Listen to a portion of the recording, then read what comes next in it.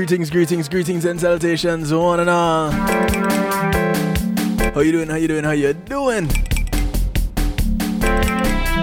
Welcome to the end of the night shift week.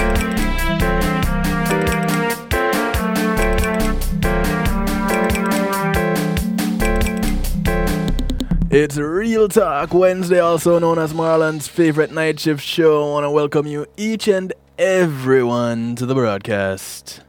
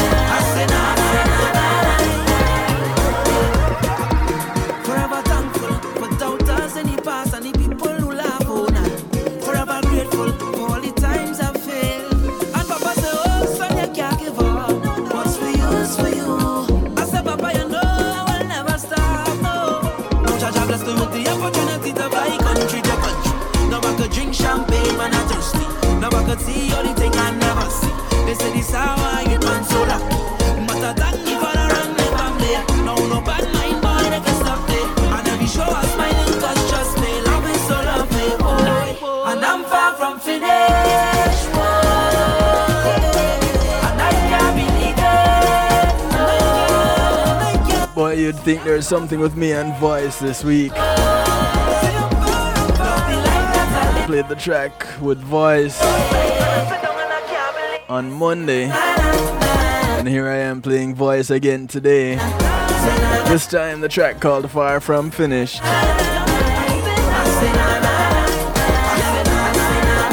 How you doing? I want to say big ups to all those who are locked in right now. Those on TuneIn Radio, the night shift to DJ Kevin Stew. Those on NIE Radio out of New Jersey. I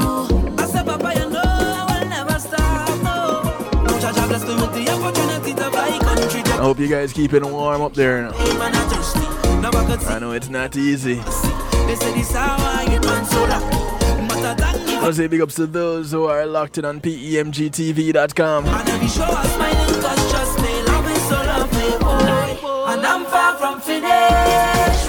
Thank you to the Pulse Media Group crew working hard to get KevinStew.com back up and running.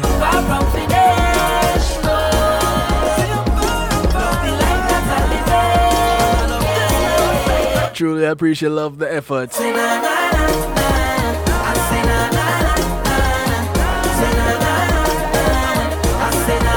I want to say thank you to Pulse Media Group for sponsoring this segment of the broadcast also. When being in the moment is priceless, they provide innovative streaming and recording solutions for you. So you have an event that you want to stream live, a wedding, a funeral, church service, seminar,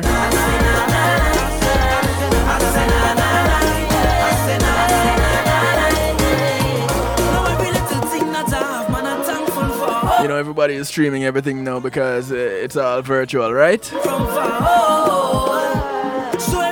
Well, Pulse Media Group can set you up with the connection that you need.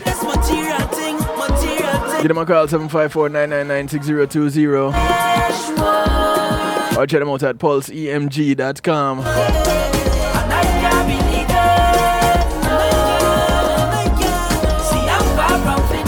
I want to say thanks to Althea and her Healing Heavenly Hands. Althea is a licensed massage therapist operating out of Broad County, North Miami-Dade and South Palm Beach counties. She comes to you, bringing her table, her oils, her Healing Heavenly Hands, and she comes COVID-free with 20 years of experience. Should definitely want to leave COVID-free also. With 20 years and an hour more worth of experience. Give her a call, 954-655-9000. Or email her at thealater@att.net.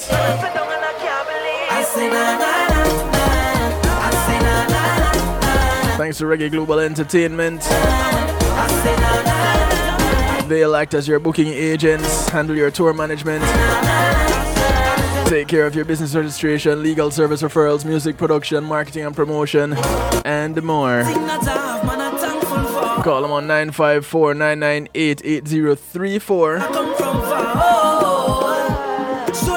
Or check them out at reggaeglobalentertainment.com.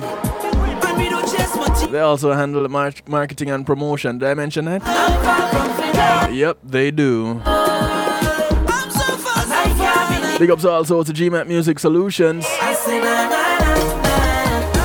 bringing your event to life, providing sound, light and stage production services, musical equipment, PA systems, audio engineers, DJs, bands, musicians, singers. Give them a call, 754-307-GMAC. That's 754-307-4622. Or check them out online, gmatmusicsolutions.com. You can also do your online shopping there.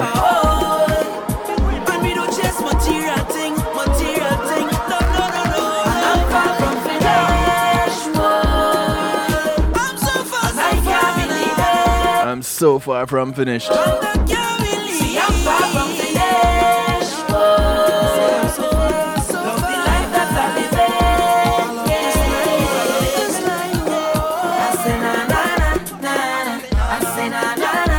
On a voice. And with me tonight is someone who is so far from finished, and I'm so grateful that she is far from finished. Those of you that tuned in on Monday, you got an introduction, and tonight we get to know her just a little bit more. One of the guests from Monday night, I present to you, ladies and gentlemen, the one and only Sandra Maria Anderson.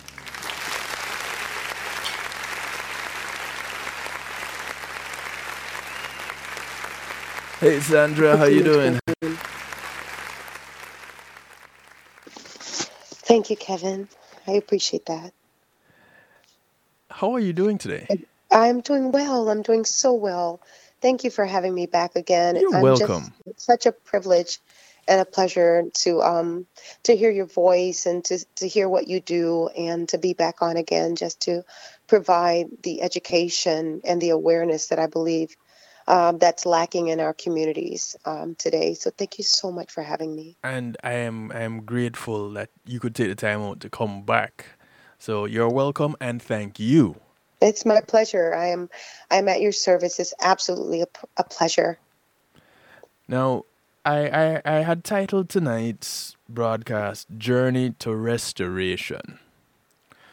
And that's pretty much what I'd love to hear from you, what this whole journey has been like. You know, and on Monday when we got introduced, you mentioned it was talking about the whole Taking Innocence project, a documentary series on which you were featured, and we spoke also with Dr. Jessica Vera, with Nisi Johnson and Tanika Clark, who are the executive producers of this documentary series. And I met Nisi, like I mentioned, on Bar Talk with Luke Ballantyne one Sunday evening, as he did that broadcast, and I was just blown away by what she was talking about with human trafficking and this documentary series. Yes. And to meet you, just I thought when I thought I could not be blown any further away, boom, here is Sandra Maria Anderson blowing me even further away. And I I am grateful that you are here today and you are able to share your story, and in addition help turn around and help people on their journey. But in order to do that, you had to go through some things.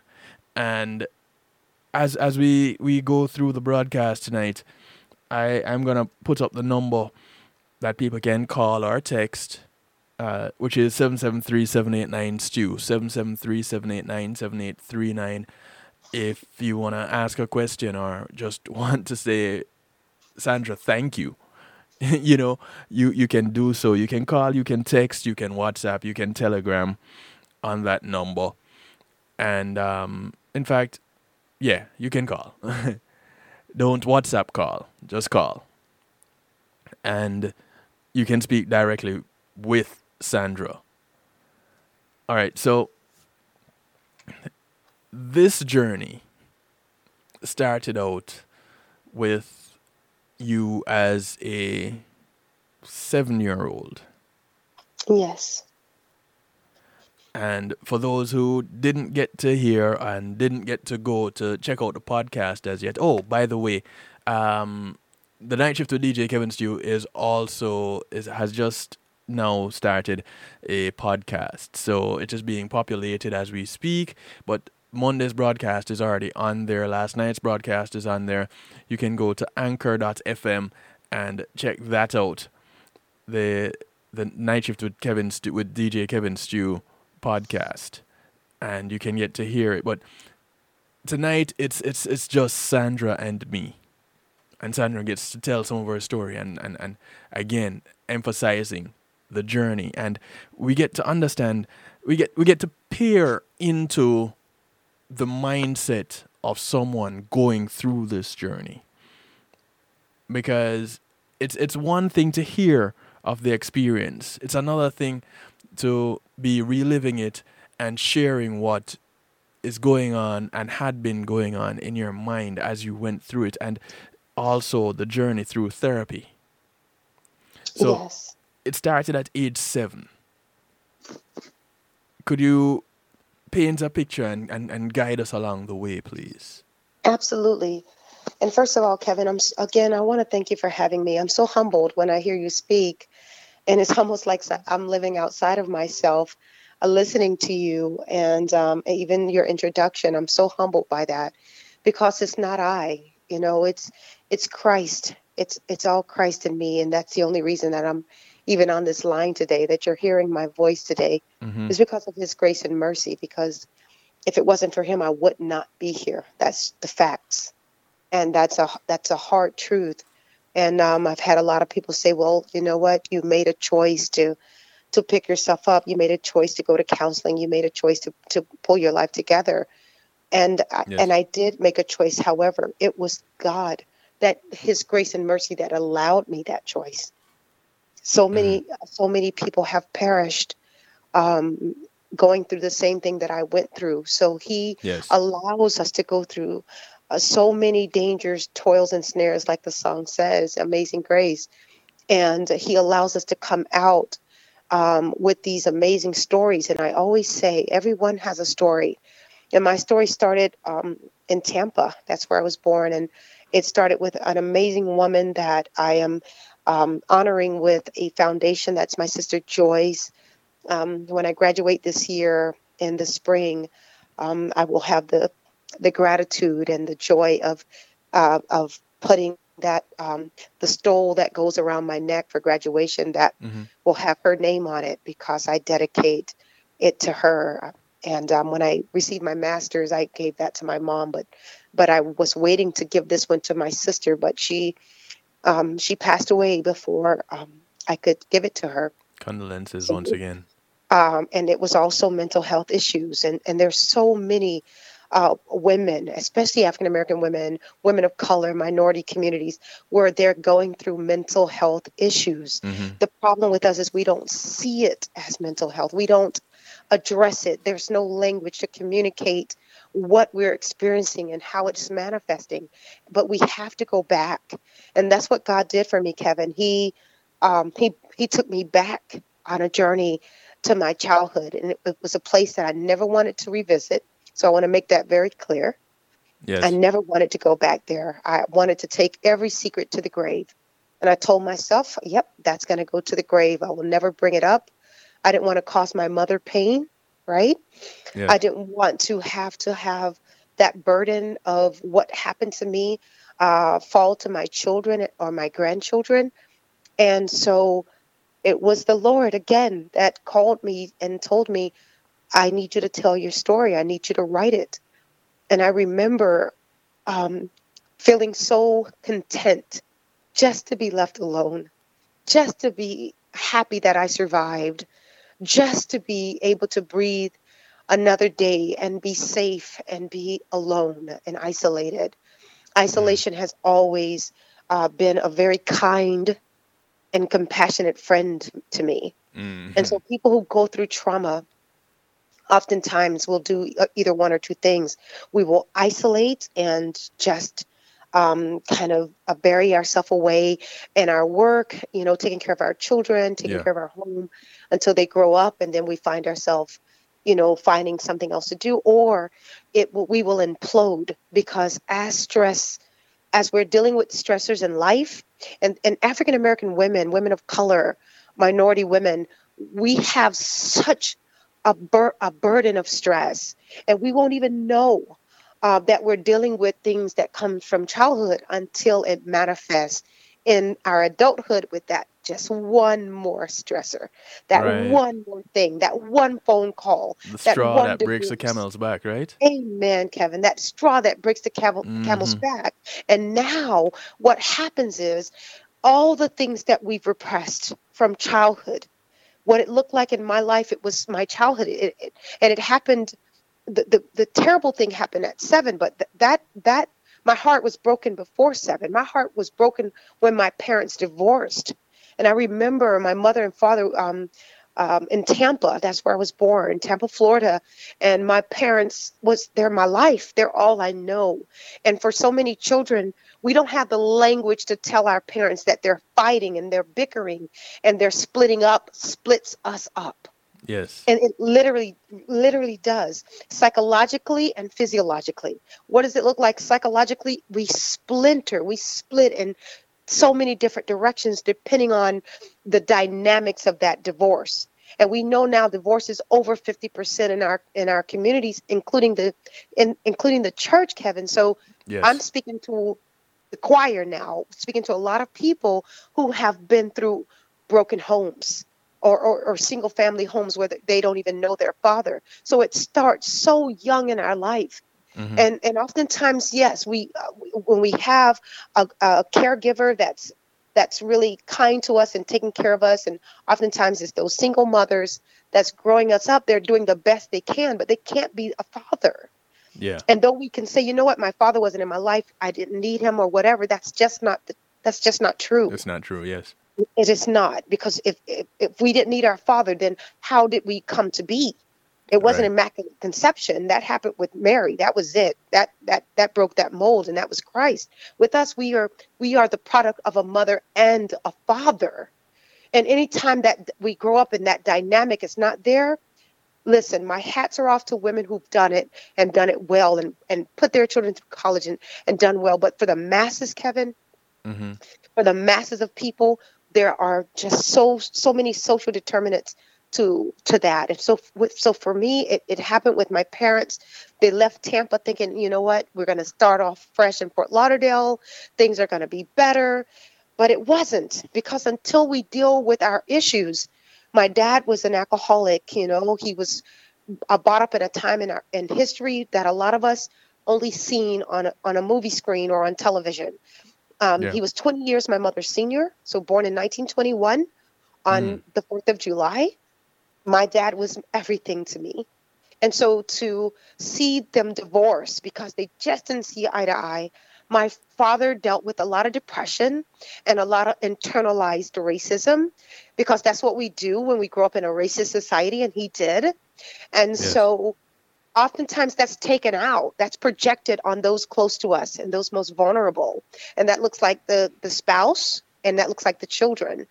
And Mm-hmm. so my father just fell under the weight of such an oppressive racist Florida where we grew up. And my mom was Christian, and so she had that cushion of her faith. My father didn't have that. He had a flask of gin. And so Mm. I explain it that way in my book because that's the way it happened. And so Yes. coming to a new city was just a new city. They brought the same issues with them because until, like I said, until we change ourselves internally, until we're teachable and ready to learn something beyond, excuse me, what's been introduced to us, then we will stay the same person no matter where we've moved, no matter who we marry, no matter what dynamics change on the inside, on the outside. Unless the inside change, then nothing else will change. And so, Right. fast forward today as a counselor, and I wanted to be a counselor. I deliberately set out to be a counselor when my dreams of being a police officer and my dreams of going to the military was crushed because of the manifestations of my trauma that I went through. Mm. Now today, God has he has brought me to a place where I'm able to help families and marriages and children and families, and that's what I do as a family and marriage therapist. And so, Nice. back to your question about when I was growing up, my parents divorced. There was horrific domestic violence in my family.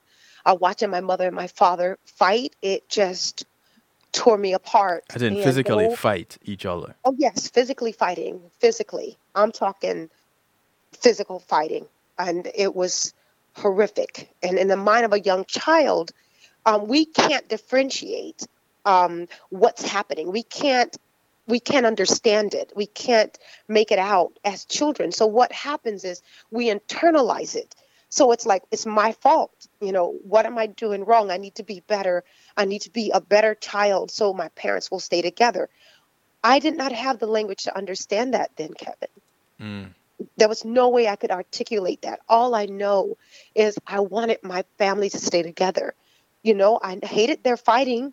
It Yeah. broke. I mean, my sister Joyce would gather us on the top of the stairs and just pull us together and say, go back to sleep. It's okay, because their fighting would wake us up. And how many people that are listening to us right now can remember the fighting and the fussing and the horrific things that little ears and little eyes have to see, and we can't organize that in our head. We Yeah. can't. But what is That's right. happening, and I can tell you what's happening, is your child is developing ACEs, which is adverse childhood experiences, which really manifest through their entire life cycle, where you think they're okay because they have shelter and food and they're seemingly safe, and they're not. Mm-hmm. They're not. They take those those um those experiences into their adulthood and their adolescence, into their adulthood, and it will manifest in negative ways. And so with me going through my parents' divorce, and then my mother remarries, and meanwhile, before they divorced, my when they were breaking up, we were in the care of someone that didn't care for us. So Mm. we were being abused by this female caregiver, who was already, I believe that she was just mentally sick. But what does that look like? What does mentally sick mean? That Right. just means that you have some unresolved grief and trauma in your own life. Yes. That's all Yes. that means. We need to demystify and destigmatize. de- destigmatized mental illness, because Yeah. that's all mental illness is. It's something that's happened in your life that remains unaddressed, unconfronted, and unresolved. And it's not until you resolve it, then you'll see the affect dysregulation or the emotional dysregulation starts to subside, but not until you address it. Mm-hmm. And by the way, Kevin, unfortunately, in the African American community, we make meaning out of those manifestations in two ways: how we were brought up. So if we were brought up in the church, Mm-hmm. guess how we're going to make meaning of those It's manifestations? a devil. It's a devil. It's a demon. Mm. You know what? You got a devil. You know what? He has a demon. And we just need to take it to the altar and cast it out. Right. You know, there is demonic activity. The Bible says it, and I believe it. However, we cannot make meaning of everything um, as as a demonic force or as some type of spiritual connotation when there is unresolved trauma in your life. So this is how we make meaning. The same way if I was brought up by wolves, let's just say I was raised by wolves, Mm-hmm. and I start having certain dreams or certain manifestations in my life where I'm either hearing voices or something. Guess how I'm going to make meaning? I'm going to make meaning of the trees and the animals and every Mm. little scurrying creature um, that I was introduced to as a child. Right. So that's how I'm going to make meaning. And that's why no matter what culture we live in, how we grow up, whether it's Buddhist, Hindu, Muslim, Christian, um, a Rasta, no matter what it is, Mm-hmm. we're going to make meaning according to what's been introduced to us in our environment and our upbringing. However, I do subscribe to Christianity as a born again a believer in Christ, but Yes. I also know how to differentiate between what's demonic and what's traumatic, and Mm. they're two totally different things. Right. It's interesting that you would say that because a lot of people I know growing up in church myself and having friends from various religions, um, that is pretty much a go-to for a Yes, lot of them. And it really doesn't really matter much the religions, the ones that sprout off the Christian Catholic faith, whether you're Adventist or Protestant or whatever. But those that use that same Bible, it doesn't really matter. They all pretty much go the same route and say, absolutely. hey, we're gonna have to cast out this demon. Let's go pray. Exactly. So everything is angels or demons. Yes. Nothing is inside. So because the ego is protecting that id, and when I say ego and id, don't let that don't lean away. Lean into this Mm-hmm. because I'm going to break it down so you can understand it. And so the ego is just that part of us, that conscious part of us that can oftentimes get in the way of being humble enough to say, you know what, I need help. We don't Yes. like that, especially in the African American community or communities of color, because when we've been so marginalized and so discriminated against, we don't want your help. We don't want any help outside of our culture. So, who helps us in our culture? People within our culture. Well, who are they?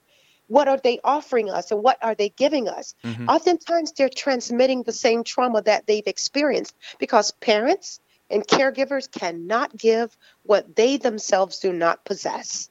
Does that make Right. sense? Yeah. So, the same way I speak English right now, Mm-hmm. my parents didn't speak Greek, so I don't understand Greek. And if I'm going to learn a different language, like um, I've learned Spanish and I've learned some Creole.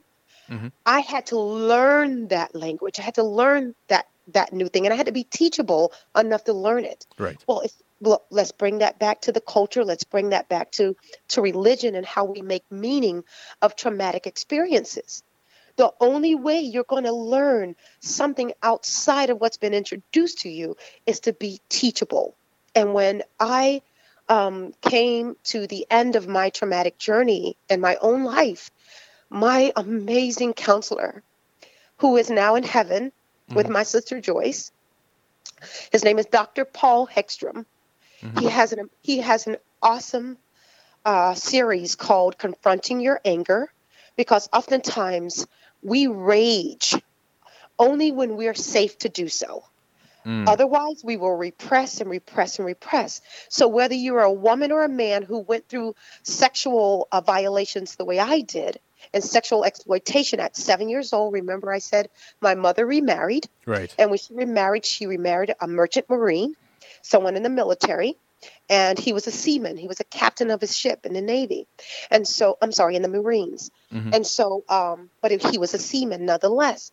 When he would come home on furlough, which, by the way, we never knew when that was, he would always just isolate. He was not the fatherly type. And again, he was like 20 years my mother's senior. Mm. And so it would happen when I was 7 years old.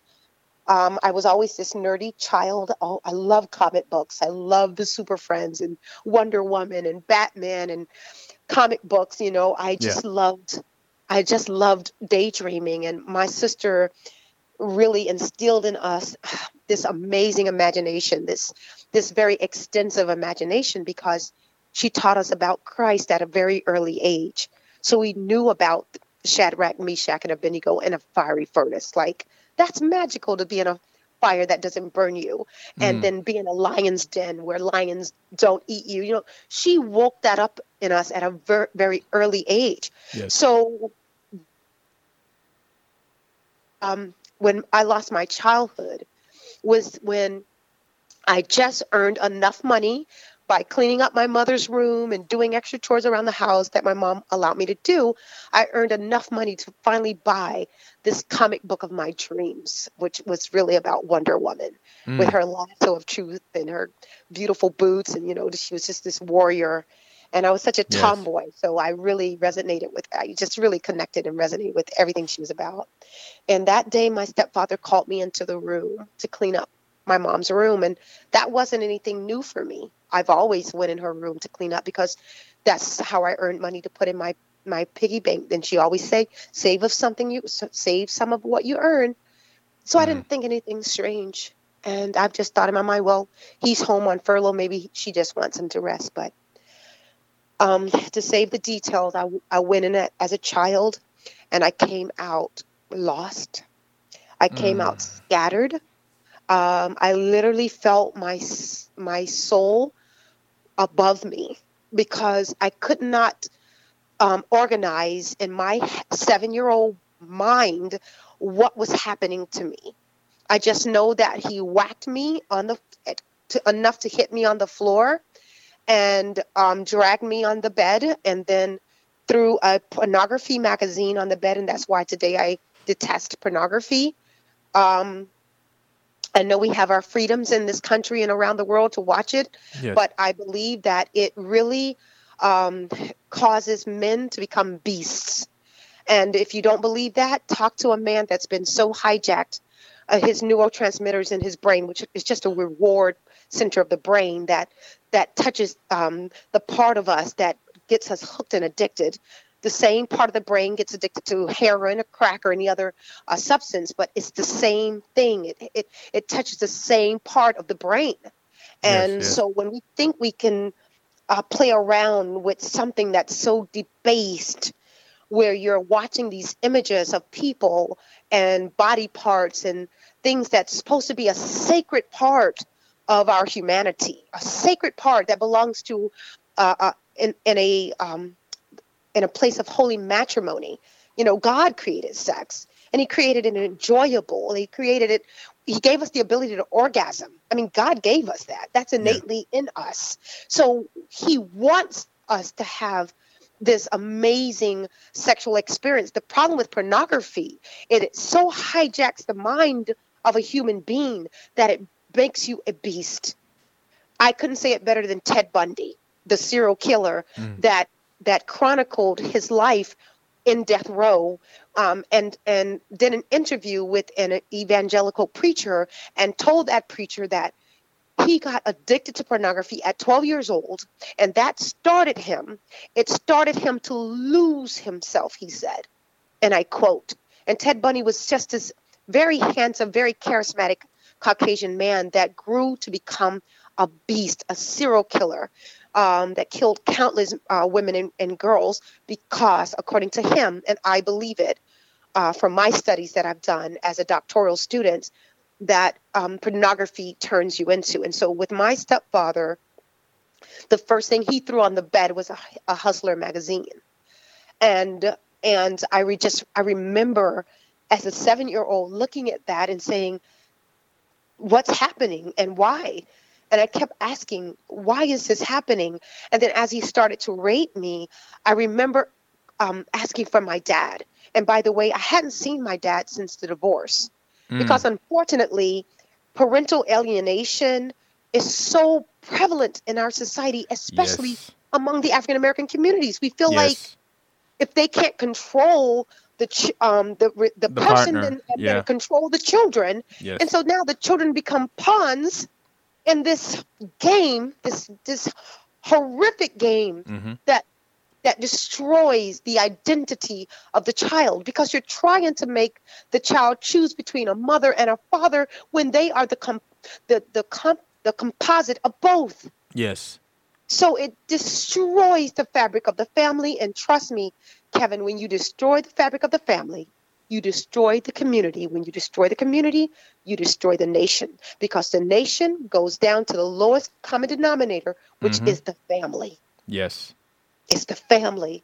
And that's why I've become a family therapist, because I know it firsthand what it feels like to lose my family unit. That was the first broken heart, that divorce. It broke me and my siblings' heart because we loved both my mom and dad. And now the fighting caused my dad not to be around. And when your father is not around, the monsters find a way in. Monsters in the way of a boyfriend, a stepfather, a uncle, so-called uncle or cousin or whomever. Yes. There is safety in the family where there's a mom and my dad, and I was safe. But fast forward on now, that happened for 3 years. It happened until I became 11 years old, and my sister Joyce, she had already, by the way, moved out of the house and married and had children. But when she found out, I stopped going to school, because that's what happens when you're touched.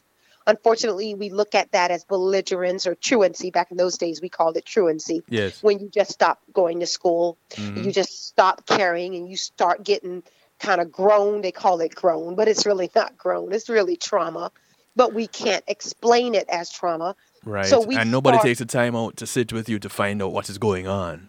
preach it. That's exactly what I wrote in my book. No one asks you. They just label you a delinquent, or they label you a troublemaker, or Right. they label you, and now they put you on all kind of medication, which is just a farce, and it's a complete sham in my opinion, and I will not withdraw that opinion. To put a child on these horrific medications where they are Yes.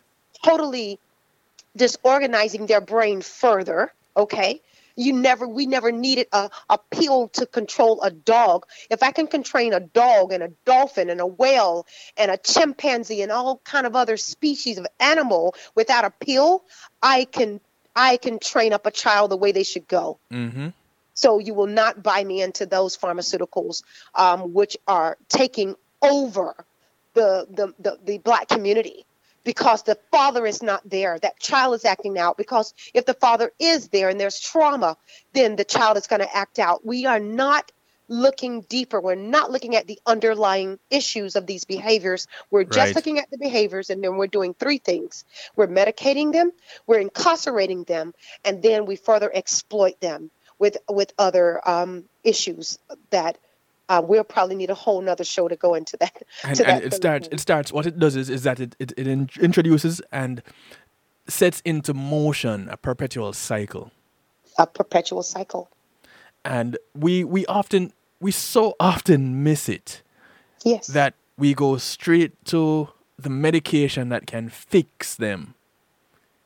And it's medication after medication. And one of the things, and I talk about this all the time, especially on my Tuesday, my health show, my health broadcast, I say how where our symptoms end up getting treated and the causes just remain. And it's a Absolutely. big money making business Yes. because you keep treating the symptom and you have to keep coming back and buying more and more and more of this Yes. treatment. And Absolutely. it's the same thing that happens with a drug addict.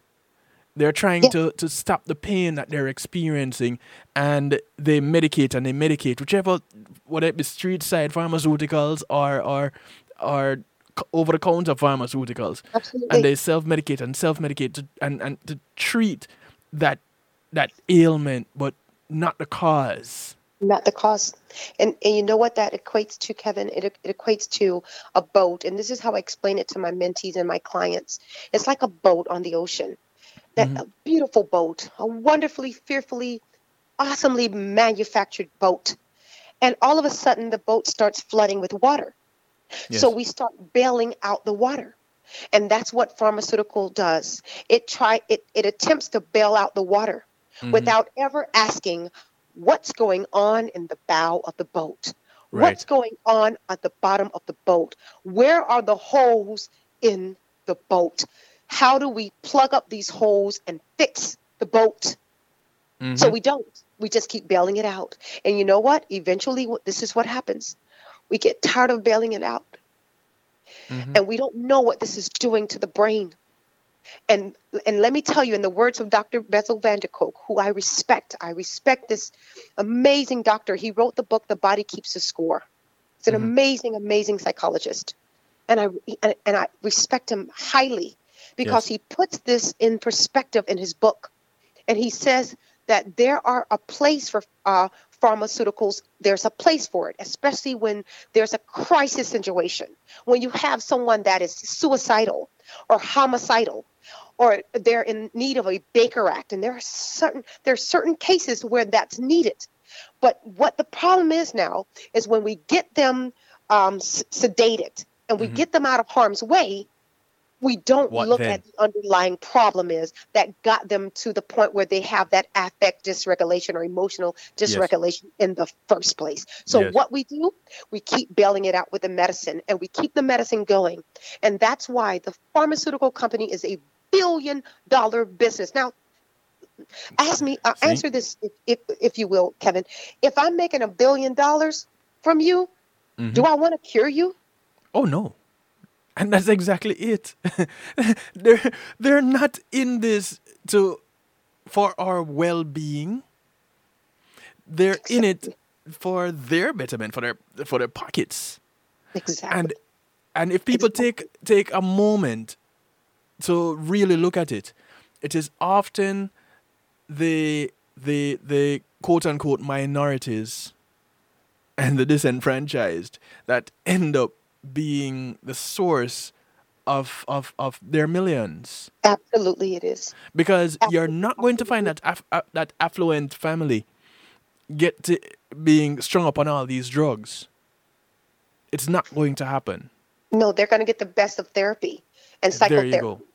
There And you go. psychotherapy is a holistic therapy that sits down, and what it does, it takes your hand, and it takes my hand, because I'm not doing this work with you, for you. I'm doing it with you. Yes. Even God don't do work for us. He does it with us and through us. Hmm. Okay.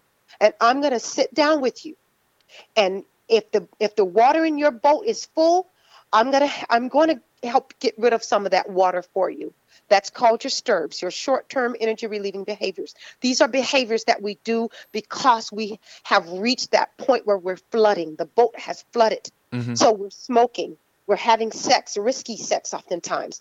We're doing drugs, like you said, we're self-medicating, we're overeating, we're Yes. gorging ourselves with food, and so we're stirring out because we need to get rid of this energy. And these are short-term energy relieving behaviors, which we call stirbs. And so this is what I do. I address the stirbs first, just enough to take some of the water out of your boat. But I'm not going to spend my time dip, bailing water out of your boat as a counselor. No, no, no. I'm going to stop you. I'm going to give you the skills you need Mm-hmm. to get through this, to tread water until we can plug up that hole. So we going to tread water together. I'm going to let you know you're safe and you're not going to drown with me. But Yeah. at the same time, we're gonna go deep sea diving.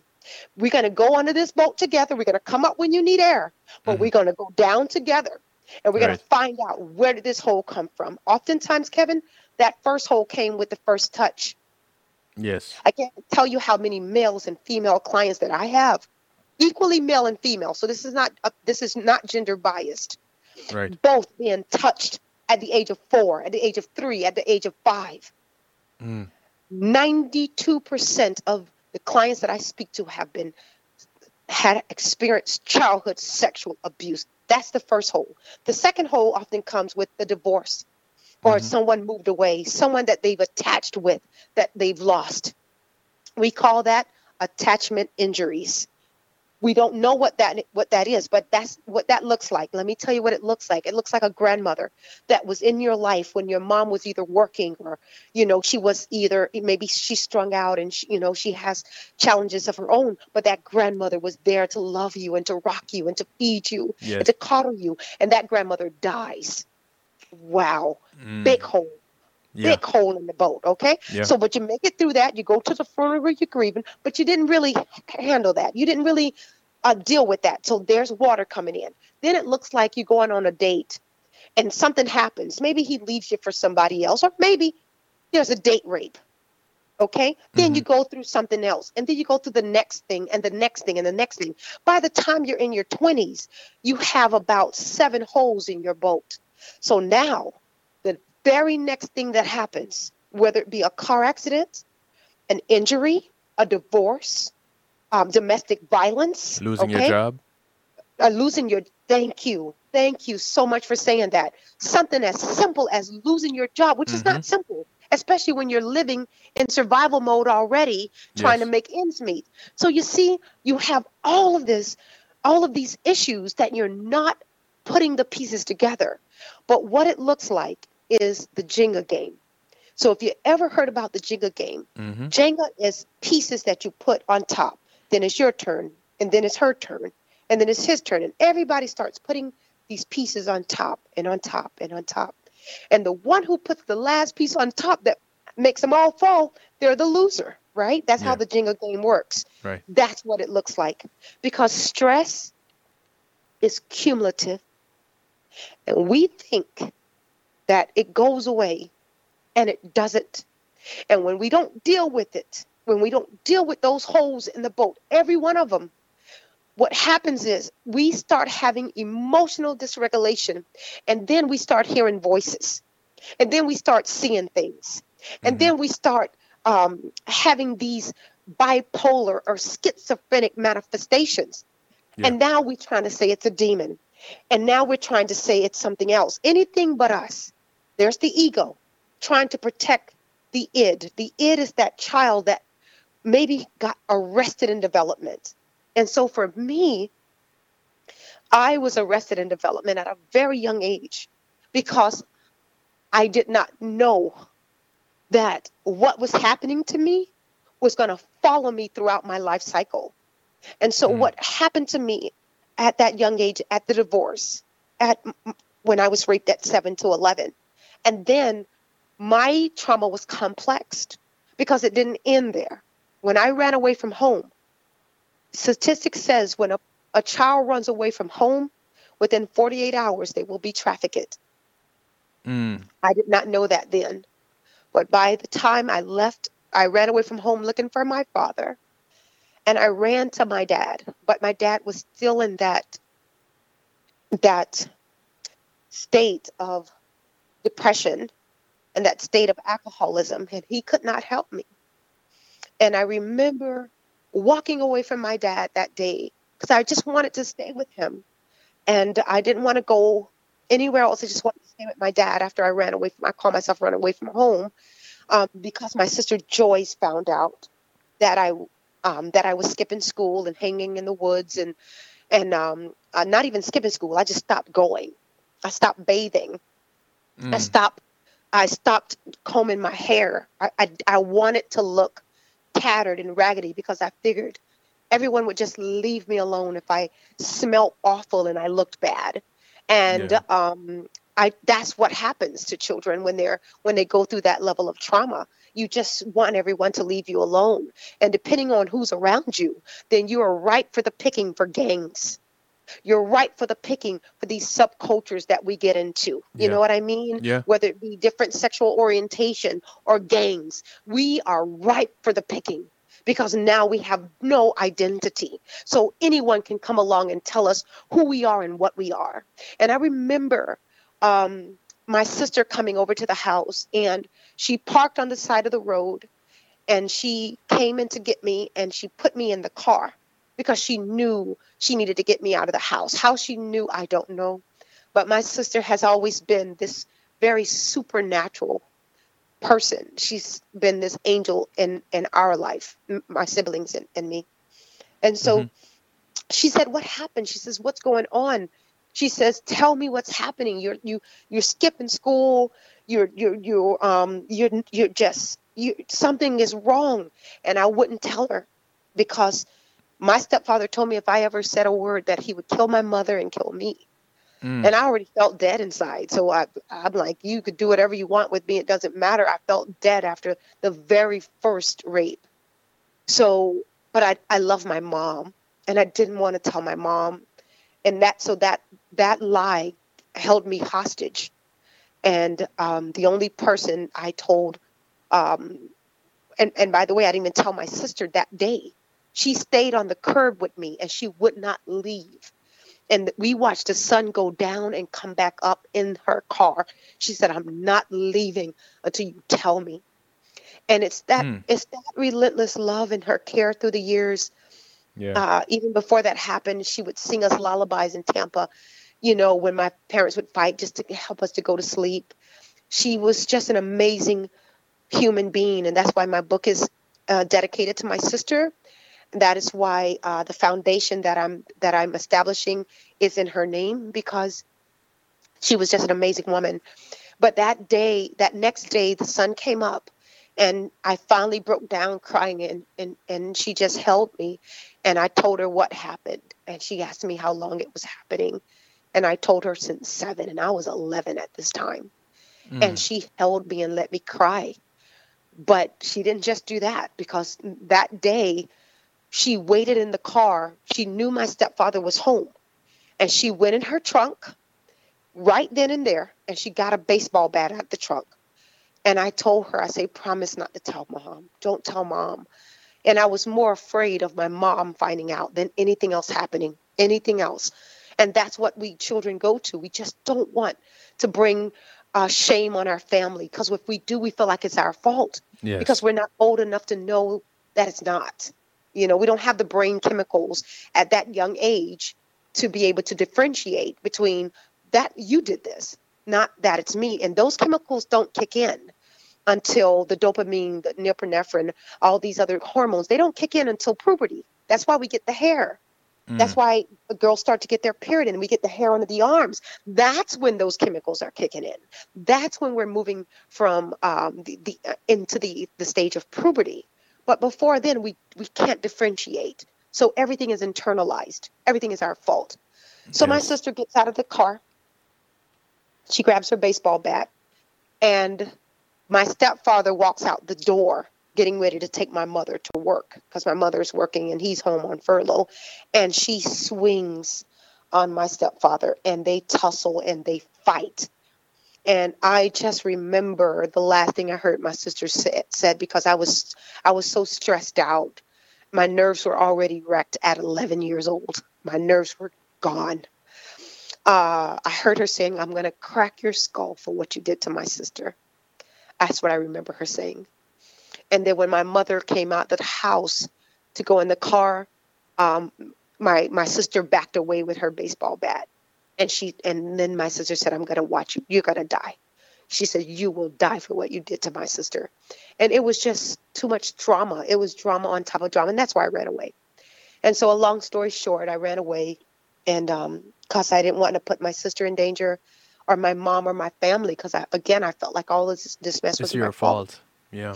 And when I ran away, um, and left my dad, because my dad was still where he was, I went to the Fort Lauderdale beach and I slept on the beach. I was homeless, and I would sneak inside of poolside bathrooms because I know the poolside bathrooms didn't have a lock, and you could just sneak in when there was an open air, and there was an open air bathroom at a place called the Biltmore, Hmm. and it was just this open pool. You just have to go through the parking lot, and I just remember sneaking back in that bathroom and sneaking back in the bathroom and sleeping in the stall because I knew I could lock that stall and I could just hide away.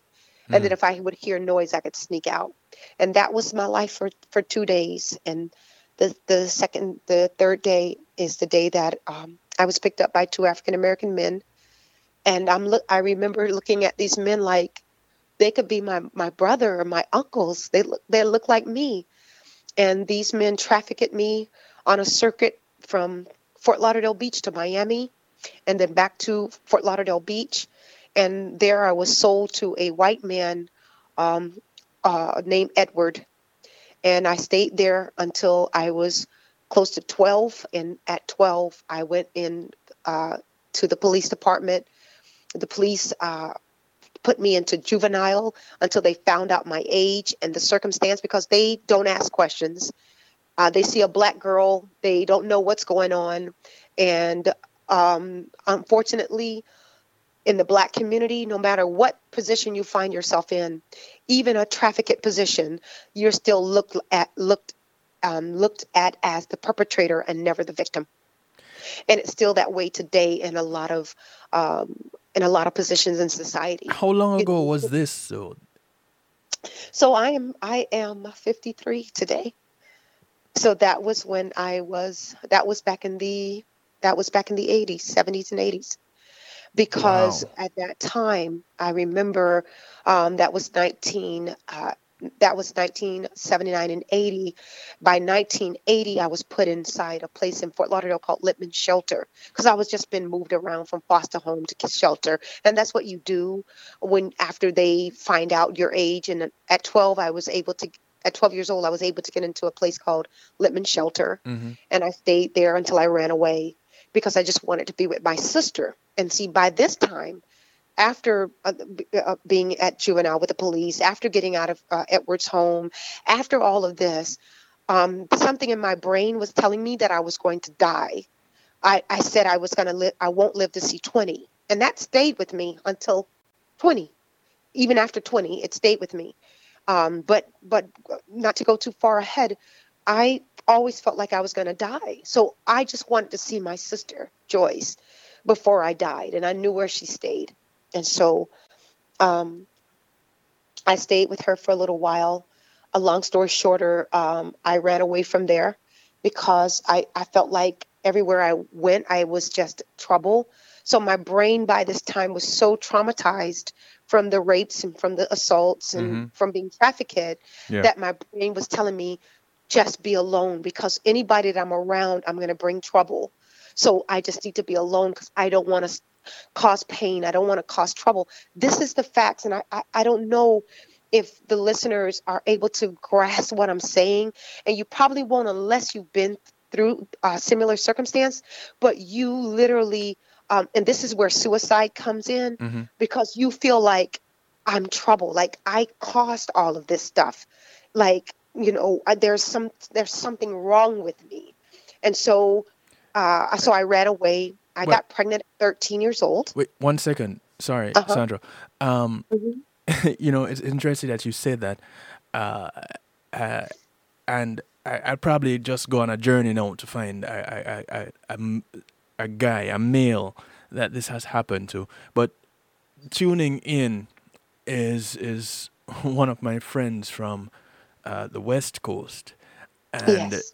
she is saying, "Hi, Joy." She is saying, she didn't want to tell her mom either, but for different reasons. So a similar thing happened to her. And Yeah. she's saying it's women. It's not just black women. It's women on a whole. Oh, And definitely. It's not just black women. It's women on yeah, a whole. And when I speak, and please don't misunderstand me. When I'm speaking of African Americans, I'm just saying it's disproportionately happening yes, to African American, but it's happening everywhere, oh from yeah, Timbuktu to India to China to America and all throughout the Caribbeans. Trust me, I don't just counsel African Americans. I counsel every single demographic because we're all human. We're all one. But I'm right. just speaking that is disproportionately happening to African American women and women of color. Why? Because if you have a white woman that says she's been raped and Hmm. or missing or trafficked, and a black girl, tell me who the Amber Alert is going to go up for.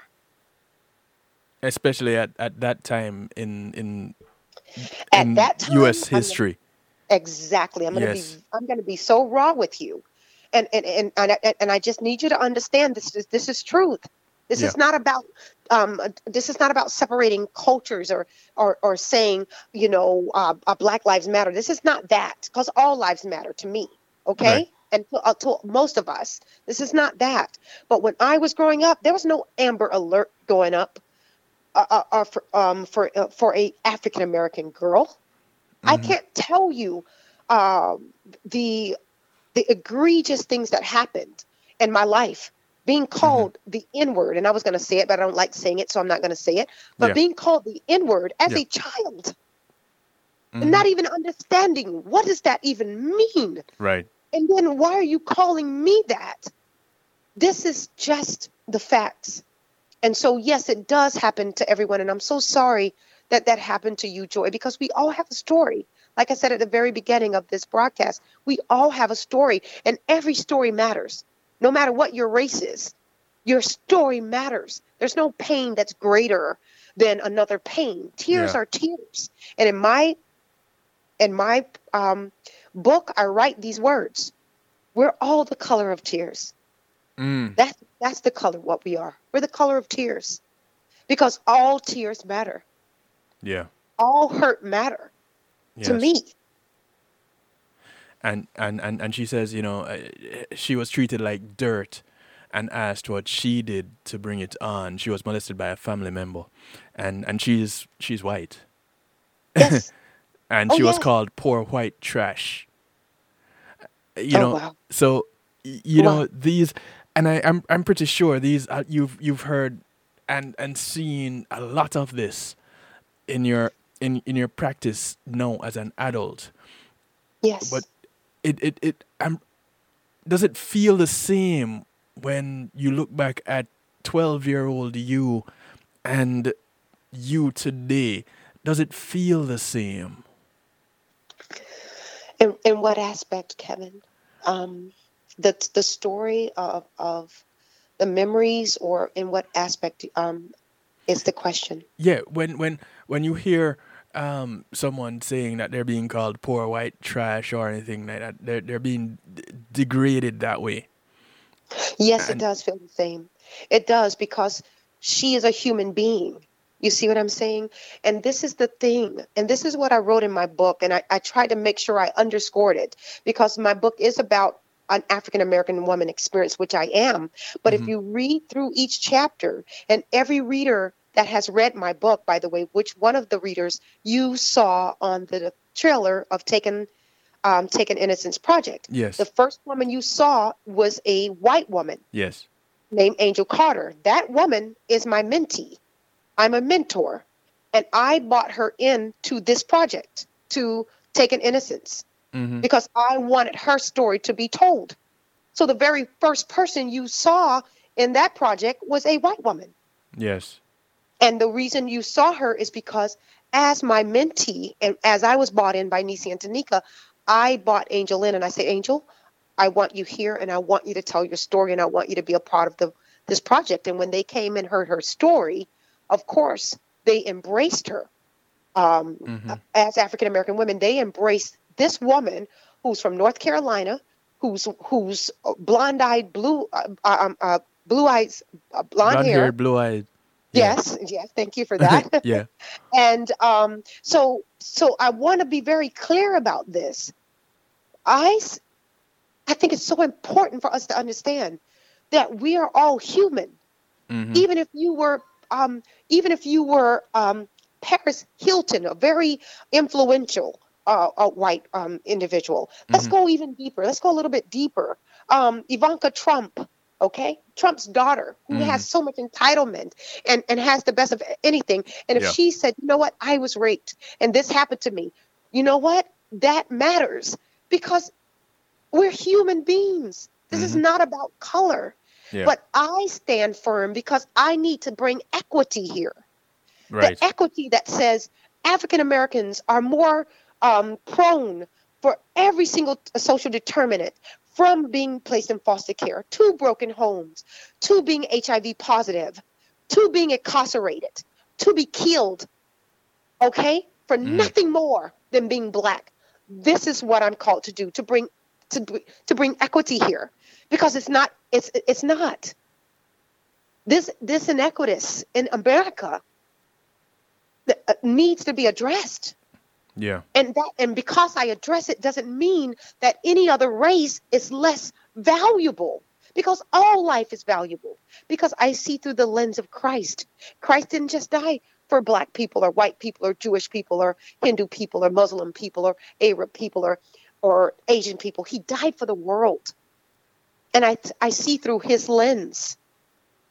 So when he speaks about justice, when he speaks about the inequity in the African American community in America, the land that was stolen after Abraham Lincoln's assassination, when Abraham Lincoln put into writing that they would be 40 acres and a mule And to a help mule. plow that land, Mm-hmm. that would have changed the trajectory. I wouldn't be having this conversation right now if that happened. Why? Because real estate is the only real inheritance that we pass on to our children. It's It's only the only real real thing that we have. estate. Real estate. It's the only Mm-hmm. real thing. And Andrew Johnson knew that. So after the assassination of President Abraham Lincoln, that what he wrote in order was reneged. And it was that land that was given, that would have been a springboard, a foundation Yes. for the black community for generations to come, was given back to slave owners. Right. It was given back. These are the facts, okay? Mm-hmm. Had that not happened, we wouldn't have the social determinants that we see right now, because without economic footing, Mm. people are left in squalor. And I've seen it. I've seen it with every race, but I've seen it disproportionately in the African American race. And that's why we have a Black History Month. That's why we have a certain government dollars going into in the HIV epidemic in the African American community. Why? Because it's happening more in those communities. Because poverty and the low socioeconomic status of people is happening more, just in masses in these communities. Yes. The prisons are filled with African American men that a lot of them are innocent and a lot of them are just Mm-hmm. guilty for being a product of circumstance in the age of the war on drugs. Mm-hmm. And so fast forward through my own life and to just bring it to culminate my life, pregnant at 13, um, uh, suicide attempt at 15, 16 years old, second child, and I become a crack addict. Because, like you said, we need something that's bigger than the pain. Mm-hmm. I needed to self medicate. And so I didn't have the Seroquel or the Geodons or the Trazodones and all the other legal prescriptions that they give people, which, Right. by the way, led to my sister's demise, my sister Joyce, because she was dealing with her own trauma that I write about in my book. Right. And they had her on like 16 different medications.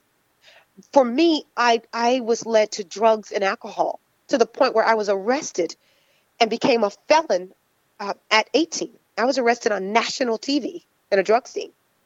And then fast forward a few Mm. years later down the road, I will find out that I had full blown AIDS. We don't use full blown anymore. Okay. That's a stigmatizing term, but back in those days we did.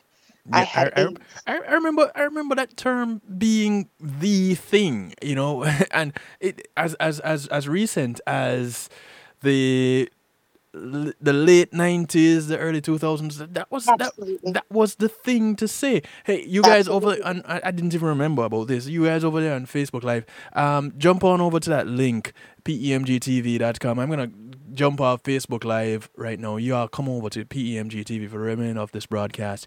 It may go a little bit beyond midnight, just so that you know, because there's a lot of information for us to cover here, and a lot that Sandra has to share with us, including how to get in touch with her, how to get her book, all of these things we'll find out a little bit later on. But thank you guys over there on Facebook Live for sticking around, for your comments. Kujo, much love. Kujo said, as Bob Marley said, running and running away, we can't run away from ourselves. When we have reality, when we face reality and have to take care of the situation head on, Amen. you know, Amen. Beautifully said. these are some of the real things that we are going through. And as Sandra tells her real story, it's not made up. She writes about it in her book. It's not a fictional book. This is a real person telling a real story about something that really happened, and she is here today just by grace. That's it. That's it. So By the grace of God. you guys on Facebook Live, deuces to you. PEMGTV.com, use that link. Or you can use kevinstew.com. It will redirect you to PEMGTV.com. Thank you, Paul C Media Group, for setting that up for me. All right, see you guys later on. Arrested on national TV because you were caught up in a sting operation? Yes, absolutely. I was arrested in 1986, buying drugs from an undercover officer. And I remember the tip of the hat. I remember the guns that converged on all angles of my car. And I remember the Miranda rights. You have the right to remain silent. I've heard it many times. I was arrested 3 times before that. But that's the thing. When we go through trauma, there's zero value. We don't care. Yes. I didn't care about being arrested. I didn't care. We don't care. And so we look at this black on black crime. We look at gang violence.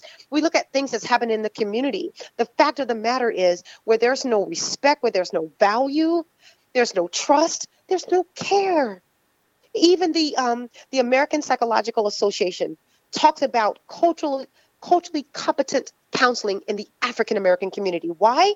Because even the American Psychological Association understands that these issues, though they are prevalent through a wider population, we have to funnel certain approaches and methodologies to the African American community. Why? Because we have a different lived experience. Why? Because it's systemic. Our ancestors was bought here. Okay? We can't get away from this. And you can't water it down. We were bought here on slave ships. So to hear about a black trafficking, okay, I'm following in the footsteps of my ancestors that was trafficked here. It's happening more in the African American community, and less is being done. So that's why I advocate so hard, not just for African Americans, for all people, but because of the inequity. Yeah. The inequity. There's so many people that it's like a race. I love this one person on Facebook. They did this film of having people step forward that had their father in the house, and then step forward if you had certain things, and step forward. Yes. And everybody in the back was black. Yeah. They couldn't step forward because so many things that we don't even think of, Kevin, because it's normalized. Yeah. And because it's normalized to us, well, let's talk about what's normalized. Not having the father, the abuse, the trauma, the secrets, living below poverty, living at that low bottom pyramid of Maslow's hierarchy of needs. Okay, living there. Okay, that becomes normal. So trauma becomes normal. Being beat becomes normal. Complex trauma becomes normal until we totally break down under a psychotic episode because it's not normal. And we continue to have these gaps. These gaps are existing disproportionately in the African American community. Why? Most of the times, we don't trust. Why don't we trust? Pray tell. Tuskegee, we know about the syphilis trials. We know about um, the sterilization of African American women. We know this. Okay, so how am I going to trust now? So we talk about PrEP. We talk about preventative measures for HIV. Mm-hmm. So why are the HIV incidents still so proportionally high? To the point, Kevin, it's still an epidemic in the African American community. So now we have syndemics. We have COVID. We have HIV. Okay. We have heart disease. We have diabetes. We have so many disproportionate issues in the African American community that must be addressed in the African American community. Yeah. Mm-hmm. I just had a question. A question come in. If you had trouble identifying with your emotions, and if so, how did you get over that? Because I did. here is someone that that is one of her concerns. She has difficulty identifying her with what emotion she is feeling, and here it goes, stemming back to childhood trauma. In the chat room, um, and this is quite a bit. As a toddler, I have to go a little bit before that. Um, I was treated like dirt. Asked what I did to bring it on, to be molested as a child, and those memories were buried until about 2 years ago, when I was traumatized, and it came rushing back. Remember, we talked about that proverbial straw that broke the Yes. camel's back. Here it Yes. is. And Joy is in the chat room sharing with us her own experience. And she said, up until 2 years ago, when something happened, and boom, she broke. And Yes. not only had the present trauma to deal with, I had to go back and deal with that from the past, which helped to explain some of the issues I had growing up and leading into adulthood. And this caused so much anger for so many years. And this is also the reason I don't know how to identify with my feelings. Yes. Because it's so complex. And whenever you have these complex, maladaptive interpersonal schemas, we call them, you perceive them as normal until you can no longer deal with it. And so we go along with life and we don't know because we can't identify it. You know why we can't identify it? Because we don't have the language. It's like a Mm-hmm. child that's being abused and then you grow up. The child didn't have a language to identify, to say, this is happening to me and I'm Right. feeling this type of way. Perfect example. And I hope I can just be very authentic and very Oh, raw. please. I think that's what we need to happen here. That's what So I many do. times. Yes. Thank you, Kevin. Thank you. So many times growing up in our cultures, we have a seen and not heard culture. Mm-hmm. What goes on in this house stays in this house. The problem with that, like I said, stress is cumulative. Yes. It doesn't go away because you ignore it or repress it. You grow up, you can go get college degrees, you can get married, you can have kids, you can go on vacation, you can have great sex, you can do whatever you want to do. That thing is not going away until you address it. You have to go deep sea diving. You got to excavate. That's what I call it. It's excavation. And that's why my own personal therapeutic approach is called excavation and reconstitution. I have to help you excavate. That's what I had to do. So Mm-hmm. growing up, I was going to school. My children got older. I was managing my life. So I thought, and then bam, something happened. And my granddaughter passed away. And it brought up everything. It's like shaking a bottle with pulp at the bottom that had settled at the Yeah. bottom of the bottle. Mm-hmm. And you shake it. And now all the pulp, everything comes to the top. Everything that was settled there, just minding its own business, settled, Mm-hmm. comes up at the top. And that's exactly what happened to me. And I started to dislodge. And I remember I was with someone that was very special to me, and I was on a computer, and I saw pornography on the computer. And immediately, I mean, it was like a flip of a switch. I went back to that bed, not the subsequent rapes, the very first one. Mm. So I teach my clients to go back to the very first wound. And a lot of things happen after the first wound. Why? It's called re-victimization. When you have been uh, um, traumatized or go through any type of loss or grief at a young age, that first wound, that's the first hole in the boat. You got to go back there. Mm-hmm. And I have to walk with you back there to expose it. But sometimes we can't grab it. You can't reach it. It's like something that falls. Have you ever experienced where something fell, and like maybe between a seat or down between stairs or something, and you're reaching for it and you just can't grab it? You know it's there, but you can't reach it. That's psychology 101. Mm. We teach clients to reach what's called subconscious material. It's material that's embedded in the subconscious that you can't reach. But oftentimes, what brings it to the surface is the next trauma. It's always the next trauma. And it brings it to the surface. And now we're able to deal with it. But oftentimes, when we medicate people because they're having emotional dysregulation, they can't, it goes back to sleep. So it's harder to reach again. We have to get them present. Oftentimes we're straddling and we're dissociated. We detach. Just it's a defense mechanism, by the way. It helps us to adapt and survive what the brain could otherwise adapt to. It's almost like when you have a car accident and then you Yeah. wake up from a coma and you're like, what's happened? Is it Tuesday? Is it March? They're like, no, it's December.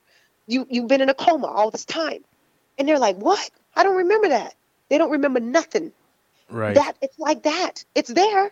It happened to you, but you don't remember it because the brain has an amazing way of protecting you from something that, one, you have no language to express or explain. Two, it's too traumatic for you to deal with. And so it pushes it out of the way. It pushes it down, and it only comes back again when you go through a traumatic experience. Something happens, a divorce, a loss, the job loss, stress. Stress will bring it back up. And that's why I help people deal with managing the stress while excavating the past, that part of your life that you have repressed, that you don't want to remember. And that's what happened in my life. I didn't want to remember it, Kevin. I Mm. didn't want to. And God took me back. He said, you're going to remember it because you got to write about it and you got to tell the story about it and you got to do this.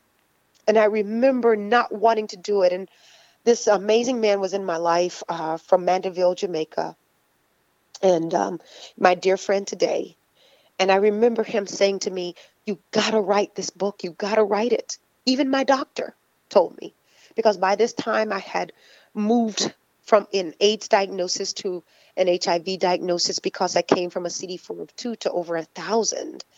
And with the amazing antiretroviral medications and with the help of my infectious disease doctor, Alberto Mestri, who I have so much love and respect for to this day because he helped save my life. He Mm-hmm. said, you got to write a book. He said, you got to write your story because I told him a little bit more about my story. And then again, this man that I met was telling me, you got to tell it because that's how you heal. That's how you complete the process of healing. Neuroplasticity tells us that we can rewire our brain and all things will become new for us. But we got to go through that stressful process that that often makes us feel again what we don't want to feel. You know, it's like through combat fatigue. PTSD is very real, whether you're on the battlefield or you've just dealt with trauma like Joy have dealt with, and like I've dealt with, and so many others have dealt with.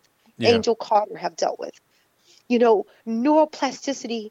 integrates with theology in the Bible, where the Lord says, be transformed by the renewing of your mind, the Bible says. That what that is neuroplasticity. It's when the brain actually starts to um, kill off those old um, neurological pathways, okay, that makes us go back to that trauma, that makes us relive that trauma, even though we don't want to. Do you know how many women we saved from sex trafficking that go back to sex trafficking? Do you know how many women we get out of domestic violence that go back to domestic violence? Because we Stockholm have a syndrome. absolutely, absolutely, we have a neurological pathways that leads back to that route. Literally, think about a road, a two-way road. And if that road is shut off because of fear, because Hmm. we never transversed that road, we're going to go back down the road we know. Even though it's painful, it's familiar. Yeah. So my job is to teach people the neurological connections and how we re-victimize ourselves. So where I was first a victim, I'm no longer a victim anymore. Now it's self-pity I got to deal with. It's feeling like a victim I have to deal with. It's feeling like I want vengeance I have to deal with, which, by the way, fed my addiction. Because Mm. even after I was free from crack addiction, it still called to me. And I'm like, how can this drug still call to me? I'm born again. I'm in the church. I haven't touched a crack pipe in over a year. Why is this thing still calling to me? Why do I feel like I still want to get high? Why am I still jonesing? God showed me through the Holy Spirit, Kevin. He said, you have property that don't belong to you. He said, you have to let go of the property that don't belong to you. And as I sat and I became teachable to find out what is this the Holy Spirit is trying to reveal to me, the Holy Spirit said this: I have told you to forgive. And until you forgive everyone that's ever hurt you, from your stepfather to Miss Lynn to the traffickers, everyone, because I died for them too. That cross was for everybody, not just for you and your self pity. You must forgive. And then in forgiving, you got to let go of self pity. That's the devil's property. Unforgiveness is the devil's property. Yeah. Wanting vengeance, that's the devil's property. And where his property is, he can trespass to get it, even though I belong to Well, it's God. not trespassing if it's his property.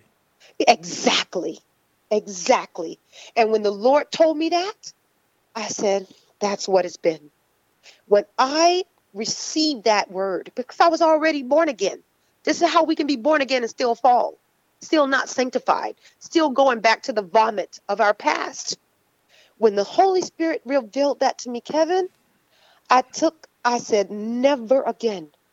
I said, I forgive everybody that's ever hurt me. I forgive you. I spoke it out loud because you got to speak it. Your Mm. thalamus have to hear you say it. That's why we're not moved by what we hear. Yes, faith comes by hearing, but transformation comes by saying. It's what you say.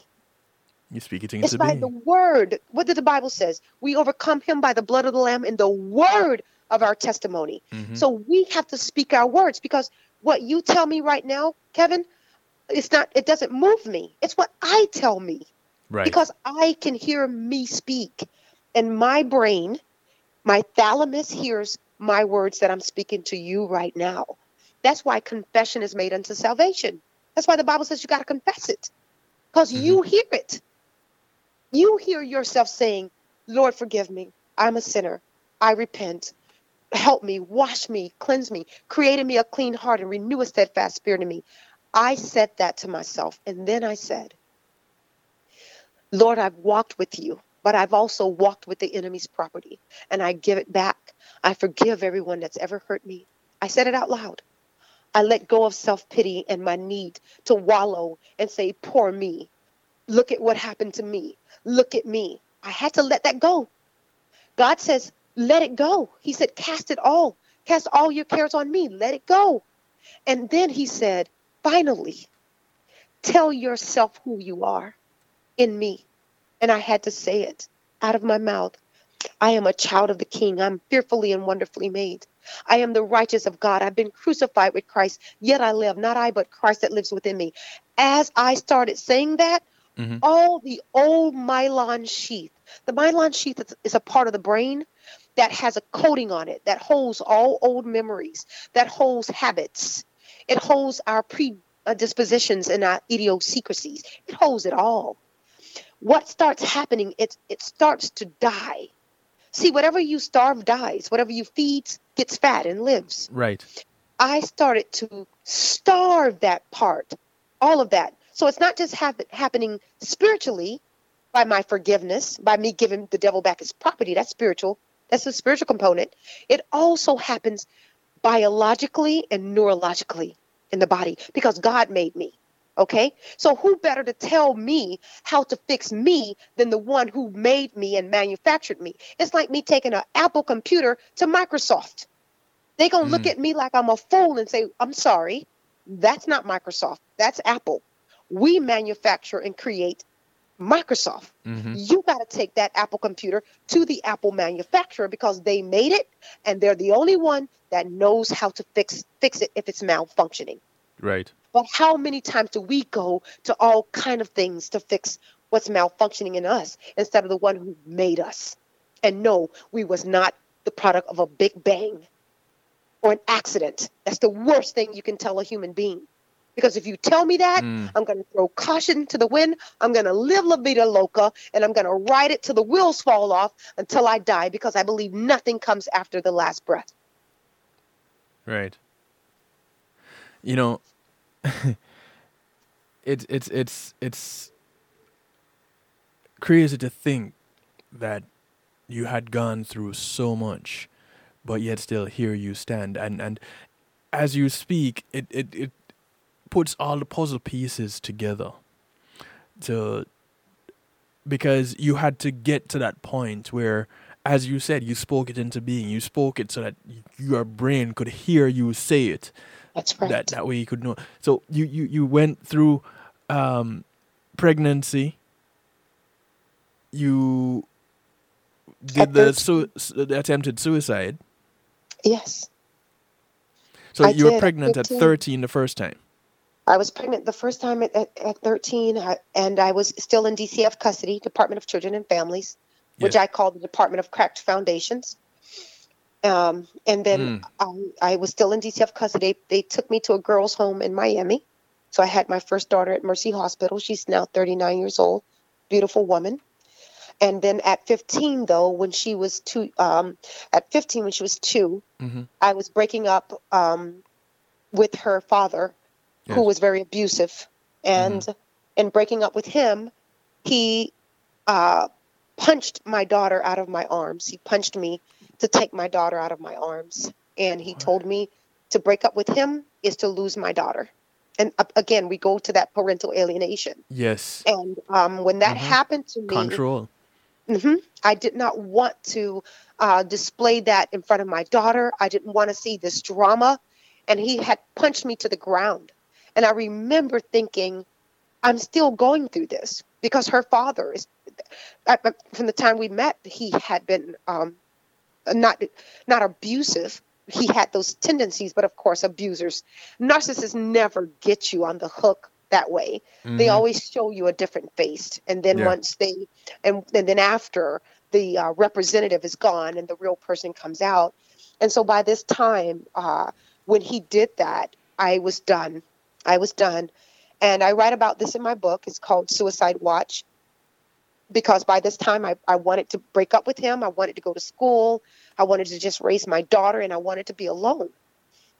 And Mm. but there was no breaking up with him, according to him. And so that happened. And when that happened, I was uh, I was back at my mom's house because I had left DCF custody. I was emancipated, and I was back with my mother. And I was actually taken care, by the way, of my stepfather, who was dying of cancer. So the same one that molested me and raped me and beat me was the same one that when he was dying of stage 4 cancer, I was taking care of him. I was emptying his urinals. I was making sure he had water or ice or food or whatever he needed. I had so forgiven and learned this love of God that was always with me, um, that I was doing that. But let me tell you, when my child's father beat my child out of my arms in my mother's house, I found every pill, and while I was taking the pills, I took over 200 pills and I was talking to God, and I blamed God. I was very angry, and I raged, and I said, I believe in you, and I always believe in you, but you have allowed all of this to happen in my life. You allowed this to happen as a child. You allowed me to be raped and trafficked. You allowed all of this violence in my life that I never asked for. I've always been an introverted, nerdy girl who just loved music Mm-hmm. and loved books and comic books and my super friends. And I'm like, God, you've just allowed this. And I said, now you've allowed this person to take my daughter out of my arms and leave and walk out with my daughter. I was done. And so I took every pill and I laid down to die. I don't remember being picked up off the floor. I don't remember being put in the ambulance. The only thing I remember was laying down and crying and asking God to take care of my daughter and my family, and being woken up with something going under my nose that smelled horrible. And by the time I was awake, tubes were already in my stomach. So I don't even remember them putting tubes in my stomach. I don't even remember that or why. So they must have saw the empty bottles and the little Dexatrim tablets, because I remember trying to take Dexatrim to lose weight. That was the big weight loss fad back in those days. So I was always, Mm-hmm. trying to lose weight. But I took every pill in the whole house that I could find, because and the way I wrote that chapter was I wanted to make sure I had enough pills in my stomach for a one-way trip off of this thieving planet, because it had stolen so much from me. And that's what I wrote for that chapter. And I just remember being so angry as they were talking to me in the ambulance. What's your name? What day it is? They was asking me all these orientation questions. And I remember being so angry. I was so angry, Kevin, waking up. Mm. But fast forward to all of that, I wind up marrying this individual over time, just feeling no value, being depressed, and saying, you know what, if I'm not going to fight for my daughter, if being with this person is a part of being with my daughter, then I want my daughter at all cost. And I stayed in that marriage until my kids were old enough, and she was already grown out of the house and married, and my other children were growing up. And I remember saying, this is my time. This is when I'm going to get out. And I still couldn't make that move because I felt so guilty. I always felt like divorce was wrong, because I remember my parents divorced and I didn't want a divorce after, Yeah. we had finally got married. But I remember my goddaughter, who I helped raise, Angela, and I remember her joining the military, something I've always wanted to do. Mm-hmm. I always wanted to join the military and become a cop. That was my life. I felt like I was a super friend, a comic book hero, if I could just do that. But I remember my daughter in 2004 sending me to Colorado. And this is where my book ends, where she sends me to Colorado. She says, I want you to come up because I'm having my second daughter, Alicia, my granddaughter, my beautiful granddaughter, who's now, by the way, preparing for college. And I Nice. remember she said, I want you to come here and I want you to be with me for a little while. And I came up with her. And I remember hearing about mountains, because my sister used to sing this song from the Sound of Music, climb every mountain Mm-hmm. until you find your dream. Yeah. My sister used to sing that to us when we were children from the Sound of Music. And I sang it in a child choir, in a children choir. oh, wow. Oh my gosh. Yeah. Well, that was it for me when I was out there. And I'm a Florida girl. And here I am, Kevin, in Colorado, Springs, Colorado, Mm-hmm. with my goddaughter Angela, holding my beautiful two granddaughters in my arms. And I remember being on the couch when my daughter put them to sleep, and I'm on the couch and I would hear voices, but not like that. I Mm. would go out to the balcony, and her base, Peterson's Air Force Base, because she was in the Air Force, overlooked the mountains. So there was mountains all over the place. Yeah. And I That's remember, Jamaica for you. yeah, I remember. Yeah, the Blue Mountains in Jamaica. Yeah. I remember hearing a voice, and it said, "I'm waiting for you." And I tell you, I can't underscore this enough, and I hope who's ever listening to me really hear me, especially for those who say they're hearing voices. I heard a voice that said, "I'm waiting for you. I'm waiting." I went in the house. This was my third day there in Colorado. I called my doctor, Dr. Mestry, and I left a voice message on his 24-hour answer machine. I hung up my phone and I start packing a bag with nuts and water. That's all I packed. And I said, I'll wait for sunup so I can tell my daughter what's happening. Now I'm in Colorado, mind you, a place I've never been. And I've been there 3 days. My daughter wakes up. It's about 6 something in the morning. And I tell my daughter, I say, baby, I got to go, but I'll be back. And I remember the look on her face. And she looked so scared. And she's like, where are you going? And I said, I'm going to go up to that mountain. And she lost it, my daughter. She said, what? And I said, baby, I will be okay. I said, I can't explain it. I got to go. She said, everything she had something in her hand. She literally dropped the clothes or something she had in her hand. She had like Mm-hmm. clothes in her hand, folding clothes. And I got ready to walk out the door. And she said, wait, wait, wait, wait, wait. She said, please just wait. She said, it's cold on the mountain. At least change. Because I had my motorcycle pants on. I was a Harley rider, by the way. Oh, I got my okay. motorcycle license. Yeah. Back in those days. And as my kids start growing up, I started like getting more hobbies and doing things because they were growing and not needing me as much anymore, getting grown and leaving the house. Right. And so she said, at least change. So she made me change into long johns, which I've never wore in my life. I'm from Florida. And Right. a pair of her jeans, her military um, army jacket, and gloves. She just covered me up. Mm-hmm. And then I said, okay, sweetie, I got to go.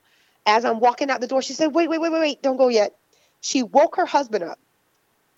Her husband is an African American man that smokes, and that was drinking a little bit too much in those days, Mm-hmm. and that's why he was discharged from the military. So he was drinking a little bit too much, but I love him very dearly. Right. And she said, "Wake up! You're going to go with her." This man didn't even think he was getting out of the bed that day, let alone about to hike a mountain. But she forced him out of bed and made him go with me. Long story short, 3,000 feet up Pikes Peak Mountain. Mm. He wanted to turn around. He was getting sick because he was a smoker and he was winded and on the ground, up on the ground. And I said, Rod, his name is Rod. I love him dearly. I said, babe, turn around. I said, you can turn around. It's okay. He said, you don't understand. You don't know your daughter. I can't go back without you. She will not let me go back without you. And if something happens to you, I'm a dead man. So this guy pulled it together. This is stories. It's just, people have read my book. They're like, Sandra, your book needs to be a movie because this is a true story. And by the time we got up to 8,000 feet on the mountain, there was a storm at the top. So the ranger said, no, there was to be no climbing. We had to go back. And I said, I'm not going back. I said, I will get to the top or I will die right here. And I meant it with everything in my life because I needed to fight. I needed to fight against apathy, against that state of do nothingness, that state of this is my life, this is my circumstances, so I got to deal with it. I have no voice. I'm seen, I'm not heard, I'm just here. And I needed to fight against that all my life. I had been in this marriage close to 19 years of domestic violence, Mm. being beat. This man had 2 children outside of our marriage, 2 different women, being beat, being degraded, being mistreated. And all while being in the church, believe it or not. And so I told them, I said, I'm not going to go back. I'm going to stay right here. And by chance, a Christian organization had built a camp at 8,000 feet. 8 is the number of new beginnings, by the way. And Mm. this camp had a big, a old-time stove and a few cots. And I remember the caretaker saying, you're going to be okay. You can sleep here. You don't have to turn around. I said, I'm not turning back. I'm not turning around. I'm not going back. He said, it happens all the time up here. The storm will be over by morning. You can finish your hike in the morning. And that night, I'm so glad I stayed and I didn't go back, because that night, again, that voice led me outside. And by the way, there's no light on the mountain. There's no light pollution. There's no light except from the stars. And I went out to the outhouse that they had there. And on the way back in, with Rod holding my arm, because you can't see anything, so we had a big flashlight that they would use. Mm-hmm. And that voice said, "Look up, Sandra." And I looked up, Kevin, and I saw billions of stars I've never saw before. It was like clusters. It was like galaxies that you could see that you've never saw, that was there the whole time. But at 8,000 feet, it showed everything. And I was so happy, because I'm like, God, I can die right now with no regrets. I'm okay. I will be okay, because I know that there's something bigger than all the trauma I've ever been through. God is bigger. He's so much bigger. There's so much more to life I didn't understand. And long story short, the next morning we finished the hike, 14,115 feet. I made it to the top of that mountain. And when I made it to the top, the voice that I heard was my own voice. It was the voice of that little girl that never got to grow up, that little girl that was arrested in development. Oftentimes, the voices we're hearing is our own voice that's trying to help us to make a move, to get us to wake up and to be present for our own life instead of indifferent and apathetic. That same year, I applied for divorce. And I got a divorce, and I still got threats, and I still got, "You better watch your back," and all this stuff and all those threats. And I said, you know what? Do whatever you think God is going to let you do, because the same God who began this work in me, this good work, he will be the one to complete it to the day of Christ Jesus. That was in 2004. Amen. I thank God that he's went on and he's doing well. He remarried and he's doing well, and I wish him well. And I pray for him. I have no regrets. And I have no bitterness or animosity, because we can't be set free unless we forgive. I lived in my car after that, after I got out, because I had to get out and I had to leave the state because of the threats I got. And I left and I lived in my car, and I was free and I was happy, and I started to work and I started to go back to school. And God has never stopped moving me from where I was to where I am right now in my life. And I'm so grateful. I'm so grateful. This is such a powerful journey, and there are so many times when it could have ended prematurely, so to speak. Yes. But it didn't, and when you realized that it didn't, you pressed on. Absolutely. What was the driving force that kept you going on? It was the foundation. I had a foundation of lullabies, a foundation of Bible stories that made me believe that all things were possible with this great God named Jehovah. That foundation came from my family. It came from my sister. But there was still something that got you to the point where you wanted it to end. So how do you balance that conflict? My children. I saw my children as they started to grow up, displaying the same behaviors. I saw my daughter, by the way, who started to display my same indifference and my same apathy. And as she became a teenager, I saw her putting herself at risk and in risky relationships. One day, and I wrote this in my book, by the way, right before I went to the mountain, my daughter catches the bus to North Lauderdale School in Fort Lauderdale. And I was on the way to work. And I remember almost making it to the parking lot, and God said, "Turn this car around and get to your daughter's school now." And I remember feeling like something had punched me in my stomach, Kevin. A mother knows. Yes. And I drove full speed to North Lauderdale. And I went into the school to the guidance and I said, I need to see my daughter, Charlita. And they looked on their roster and they say, she's not here. I say, that's impossible. I say, she takes the bus. She's bused here. We don't live in this area. That's when they would bus children Yeah. outside their districts. Right. And they said, I'm sorry, ma'am, your daughter's not here. I said, I need to see the campus police now. I lost it. I couldn't even stand up straight. Something was telling me my daughter was in trouble.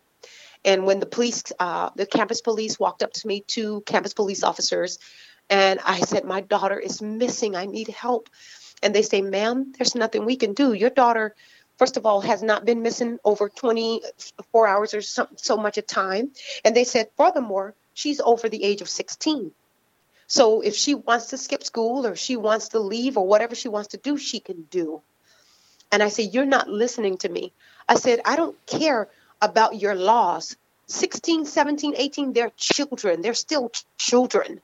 18-year-old in my book is still a child. The brain is not even finished developing to well over 25 years old. I didn't know that then, but that's just the facts. Mm-hmm. So I told these cops, I said, listen, my daughter is missing and I need a report.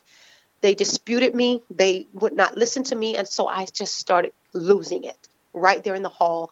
And I had some children passing by and they said, is your daughter Charlita? And I said, yes. And tears are streaming down my eyes by this time. They said, we saw your daughter get off the bus and this guy approached her and she went that way with him.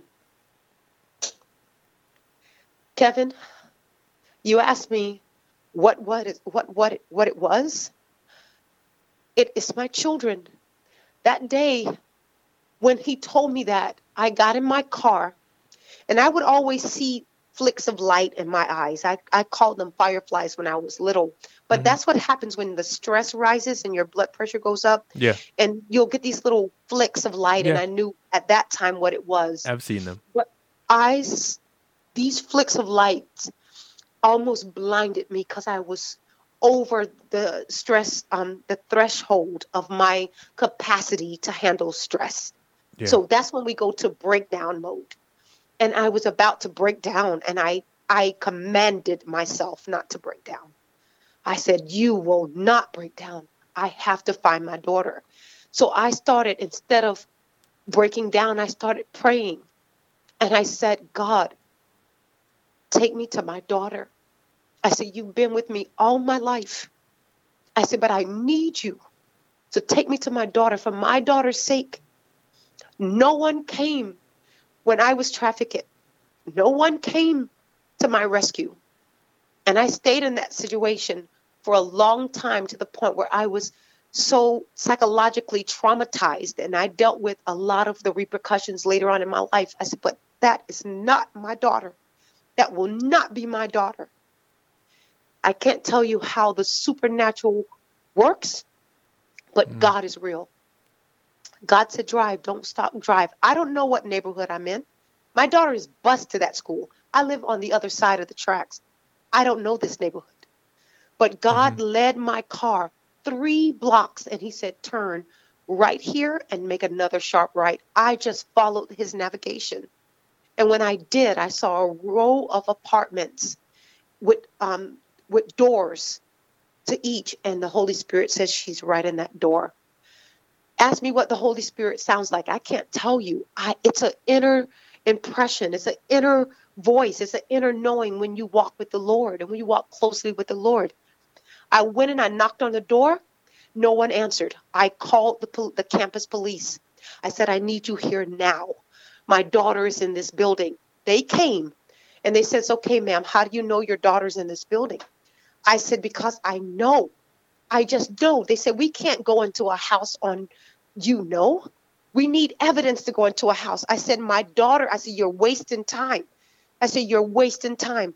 Go and get my daughter. They wouldn't do it. I called the police. While they were still talking, I called the North Lauderdale police on the police. And when I called the North Lauderdale police, I was screaming. I was crying. I said, my daughter's in this building. They will not get my daughter out. I know she's in this building. The police is here. They're not helping me. Please come. The police was there within 3 minutes. 5 cop cars came. They said, ma'am, stay back. We will go in. We will investigate. They walked in. They went to the front door and the back of the building. As I stayed behind the police cars, I saw that door open and my daughter walked out of that door with her book bag. And the perpetrator, that guy, walked out in handcuffs. The police lieutenant came to me. I'm sorry, he was the sergeant or the lieutenant. He said, Miss, we've been looking for this guy. This guy is not supposed to be within 1,500 feet of any school. He is on probation and we have been looking for him. He said, it's a good thing you followed your hunch. I said, it's not a hunch. It was the Holy Spirit. And I said, furthermore, my daughter wore a bra to school. She does not have her bra on. I said, I want my daughter checked right now at the Women's Crisis Center. He said, I will give you a police escort there. The police escorted us as I drove with my daughter to the Women's Crisis Center, which is a rape center. I held my hand as my naked daughter laid in on that table to get examined. And I remember the look on the lady's face that was examining her. And she said, you got her out in time. She was not touched. You got her out on time. And when the police got the report, they said he's still going down because of he had her in the apartment and he's not supposed to be in 1,500 feet of a school. Fast forward 3 weeks, we had to show up for the trial. Mm-hmm. And I sat there in a trial, Kevin, while his 8-month pregnant girlfriend walked over to me, Hispanic. And I know a little Spanish. I learned Spanish when I was in Miami, when I was first taken to Miami at 13 years old. Yes. And she spoke to me and she asked me to drop the charges. And I told her, it's not my charges to drop. The state picked up the charges. And because he's already on probation. And I said, lo siento mucho. I'm sorry. There's nothing I can do. And she cried her eyes out. And I felt so bad. And I'm like, he was already on probation. So why, when he was already arrested for this, where is the correction? Mm-hmm. What's up with the Department of Corrections? The jail corrects nothing. You let people out to do the same thing that they're doing. So why have it continued so long that we incarcerate people for certain things, but yet it's just another money game. It's just another billion-dollar money-making scheme of crime and punishment, because I sat there holding my daughter's hand and listening to the gavel come down on this young man 16 more years on top of the years he had prior to being put on probation. Mandatory 16 years. That means he would have been in his 50s probably by the time he got out. Mm-hmm. So, and my question was the same to the prosecutors and to everybody that I had to talk to during that time, is what is up with correction? Why are you locking people up and you're not really dealing with the underlying issues? Oftentimes, it is hurt people that hurt people. All the time. Exactly. That's what you know, so that's what you're going to do. Exactly. Whole people don't do that. Healthy people don't do that. So you lock them up and you have the perfect opportunity while they're right there. You have the perfect opportunity to implement counseling, mentorship, psychotherapy, bringing people in to really mentor these young men, mentor these people who've been there, done that, and made it out on the other side. But you don't do that because that's not the point. That's not what it's all about. Prisons are built. There's not much of an emphasis. Yeah, and there's not much of an emphasis to fix them, because they use the caveat that it has to be the individual's choice. Oh, right, but it wasn't their choice to get arrested. Right. So you see, in the name of protecting society, they get incarcerated.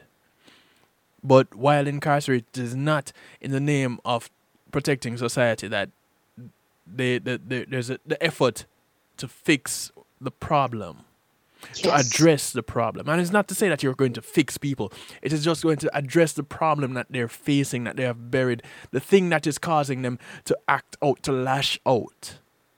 Exactly. And Exactly. that little bit of time, that extra step, that's eliminated altogether, because then they can't put them back into a system where they get to either A, cause the cycle to continue generationally, Exactly. or them themselves go back in cyclically. Absolutely, Kevin. And here's transgenerational trauma, because that young man, child, will be without a father. And he probably was without a father. Yeah. And so we bring this back to the fathers. And that's where my book ends. My book ends with, we must get the fathers' heart back to their children. We must do this. But there's so many infightings in relationships.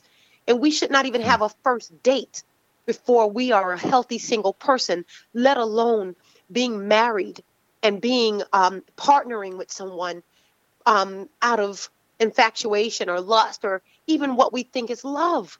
Because if you Yes. ask any divorced person, Kevin, ask them, was they ever once in love? They will tell you, of course they were. We don't have a wedding and flowers and flower girls and best men and all this to get a divorce, but every divorced person started out in love. Mm-hmm. We must deal with the underlying problems that happen oftentimes in childhood.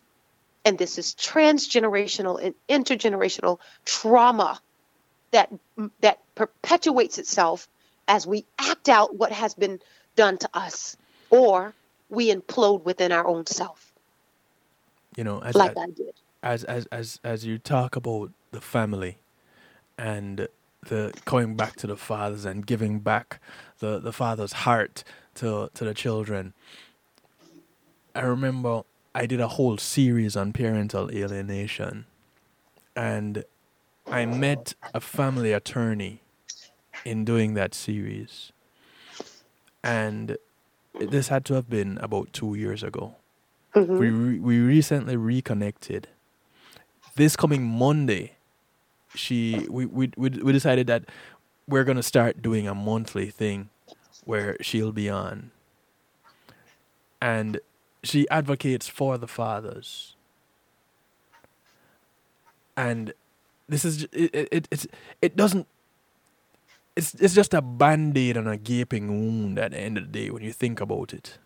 Exactly. But because there's so much more that we need to do as a community. And I speak a lot about the community coming together. I was raised by a village. I was raised with people that lived in the development that I lived in, knowing my mother's phone number. Which means walking down the street, there was only so much trouble that I could get into without my mother knowing. Exactly. And today, if if we even said hello to our neighbors, that was a lot. That's a lot in a Exactly. lot of these communities that we live in. Exactly. So it's perfect. It's a perfect petri dish to grow the virus of hate. Yes. And Wow. I that's the only word I can think of that people can associate with what I'm referring to. But I refer to hate as something else. It's having acceptance through enlightenment is what I want hate to be. Yes. But this thing that tears families apart, that rips communities to shred, that individualizes a family. And a family is not only the relatives that you know, that mother, that father, that sister, that brother, that aunt, that uncle, that grandparent. Your family can extend to people that you have never physically met. Absolutely, And it without does. understanding that, without having that grasp, without having that mindset, we're just disjointed. And the art of war, divide and conquer. Exactly. And And while we're fighting and conquering, we're losing our children. We're losing the next generation. right, for what? And within you was enough of Joyce to keep going. Your sister Joyce. Within you was enough of those stories and those songs that you heard as a 3 year old, a 4 year old. Yes. And that kept you for half a century? It really did. It really did. She would sing the same lullaby, "Love Makes the World Go Round." It was a song she made up. And climb every mountain, and somewhere with a rainbow from the Wizard of Oz. She would just sing, and I literally the fourth book that I'm writing is a Saved by a Lullaby, and bringing back that to our children. I was blessed despite all the trauma. I was blessed to be loved, so loved by by a woman who would sing to us. She would put us between her legs, Kevin, and braid our hair. You know how we Yeah, girls get their little hair braided, and yeah. then they put the little bows on the end of the hair, and you have all these colorful little bows, on the end of the hair. That was my sister. She kept our hair greased with this bergamot, hair grease. They called it blue magic back in the day, and she just doted on us as her brothers and sisters. She doted on all of us. She loved us with such a love, and it kept us, all my brothers and sisters. Joyce, she raised me, my brother Leon, Michael, and Linda, us four, and she just loved us. She loved us as if she knew what the future held, as if she knew the storms that was going to come. She planted seeds of faith so deep in the rich soil of our childhood that it took root, and she made sure it took root. She made sure she watered it, and it took root, that those roots would hold fast, that no matter what came, and she would always tell us, no matter what, you trust in God. She Yes. always told us that. And 3 years ago, she transitioned to heaven, and it devastated us. It devastated us. But her love and her resilience lives in me, and her lullabies lived in me because I sung lullabies to my children and to my grandkids. So it still lives. It Yes. still lives in me, and I Yes. honor her in every opportunity that I can. And I'm just so grateful. I'm grateful for having the opportunity to be here with you, Kevin, and to just share her legacy, her life, her love, and how it created such a foundation. And everything is foundational. Everything goes back to the Father, and everything goes back to the foundation. Remember, even Scripture tells us that the sins of the father goes to the third and fourth generation. Why Yes. didn't he say the mother? Why wasn't it about the mother? Because everything, really, the seed of the father means so much. But how much have society ripped the father away from children, especially during the war on drugs and mass incarceration of young men, including Yes. my brother Leon when he was younger.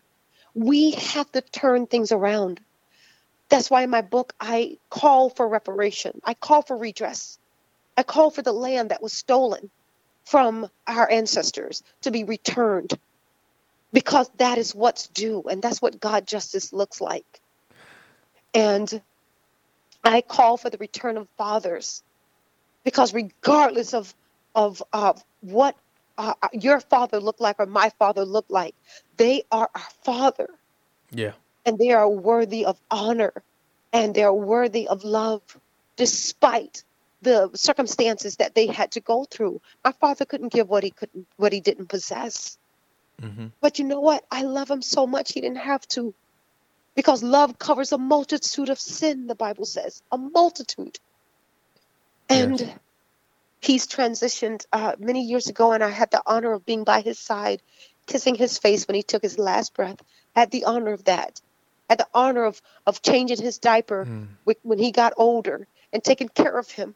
I had that honor of washing him and shaving him when he couldn't move and change himself because of his stroke, because of his hypertension and his alcoholism. I had the honor of doing that. We have to bring honor back into our families, back to our Yeah. parents, and back into the home. So despite that you couldn't make it with your wife or your spouse or your boo or whoever, if you have children, Mm-hmm. do not tear them apart by talking about their parents, by taking them away, by parental alienation, because by doing that, you are breaking the heart of your child. They will not articulate that to you. But I'm doing it for them. but see, that's the other part of the problem. Because that parent that cannot identify within themselves that there's something that needs to be addressed. That parent goes and projects onto that child. That Yes. parent goes and uses that child as a pawn Yes. in their own. Vengeance and retaliation. Yes. Yeah, you move on. You got this girl over there, and you move on without me. You're not going to see our child. What? What? What does one have to do with the other? Exactly. It And has so nothing to do with that child. If he's a good father, if he's not abusing that child, he's loving that child. He wants to be a father. How dare you? You're tearing that child heart out without them. They will never be able to tell you that, but you're doing it. Because you're telling them that part of you, I hate that part of you. So you're telling them you hate them because they're not just you. They're their father. They're the mother and the father. And they're their own person as well. Joy says, I gave up on my biological dad and decided to be happy to be a daughter of the king. I am blessed by the best. And she goes on to say, you are telling that child when you're doing this that it is wrong to love their parent, ripping them apart, alienating them. Yes. Yes. We are first hand, as parents, we are single-handedly contributing to the problem, the same problem that we see on the news and we go, these people are crazy. What are they doing? Exactly. Exactly. Exactly. And I say we because this has to be addressed from the inside out. Nobody can stand on the outside and say, you people over there. No. You have to put yourself in it. That's right. That's right. Absolutely.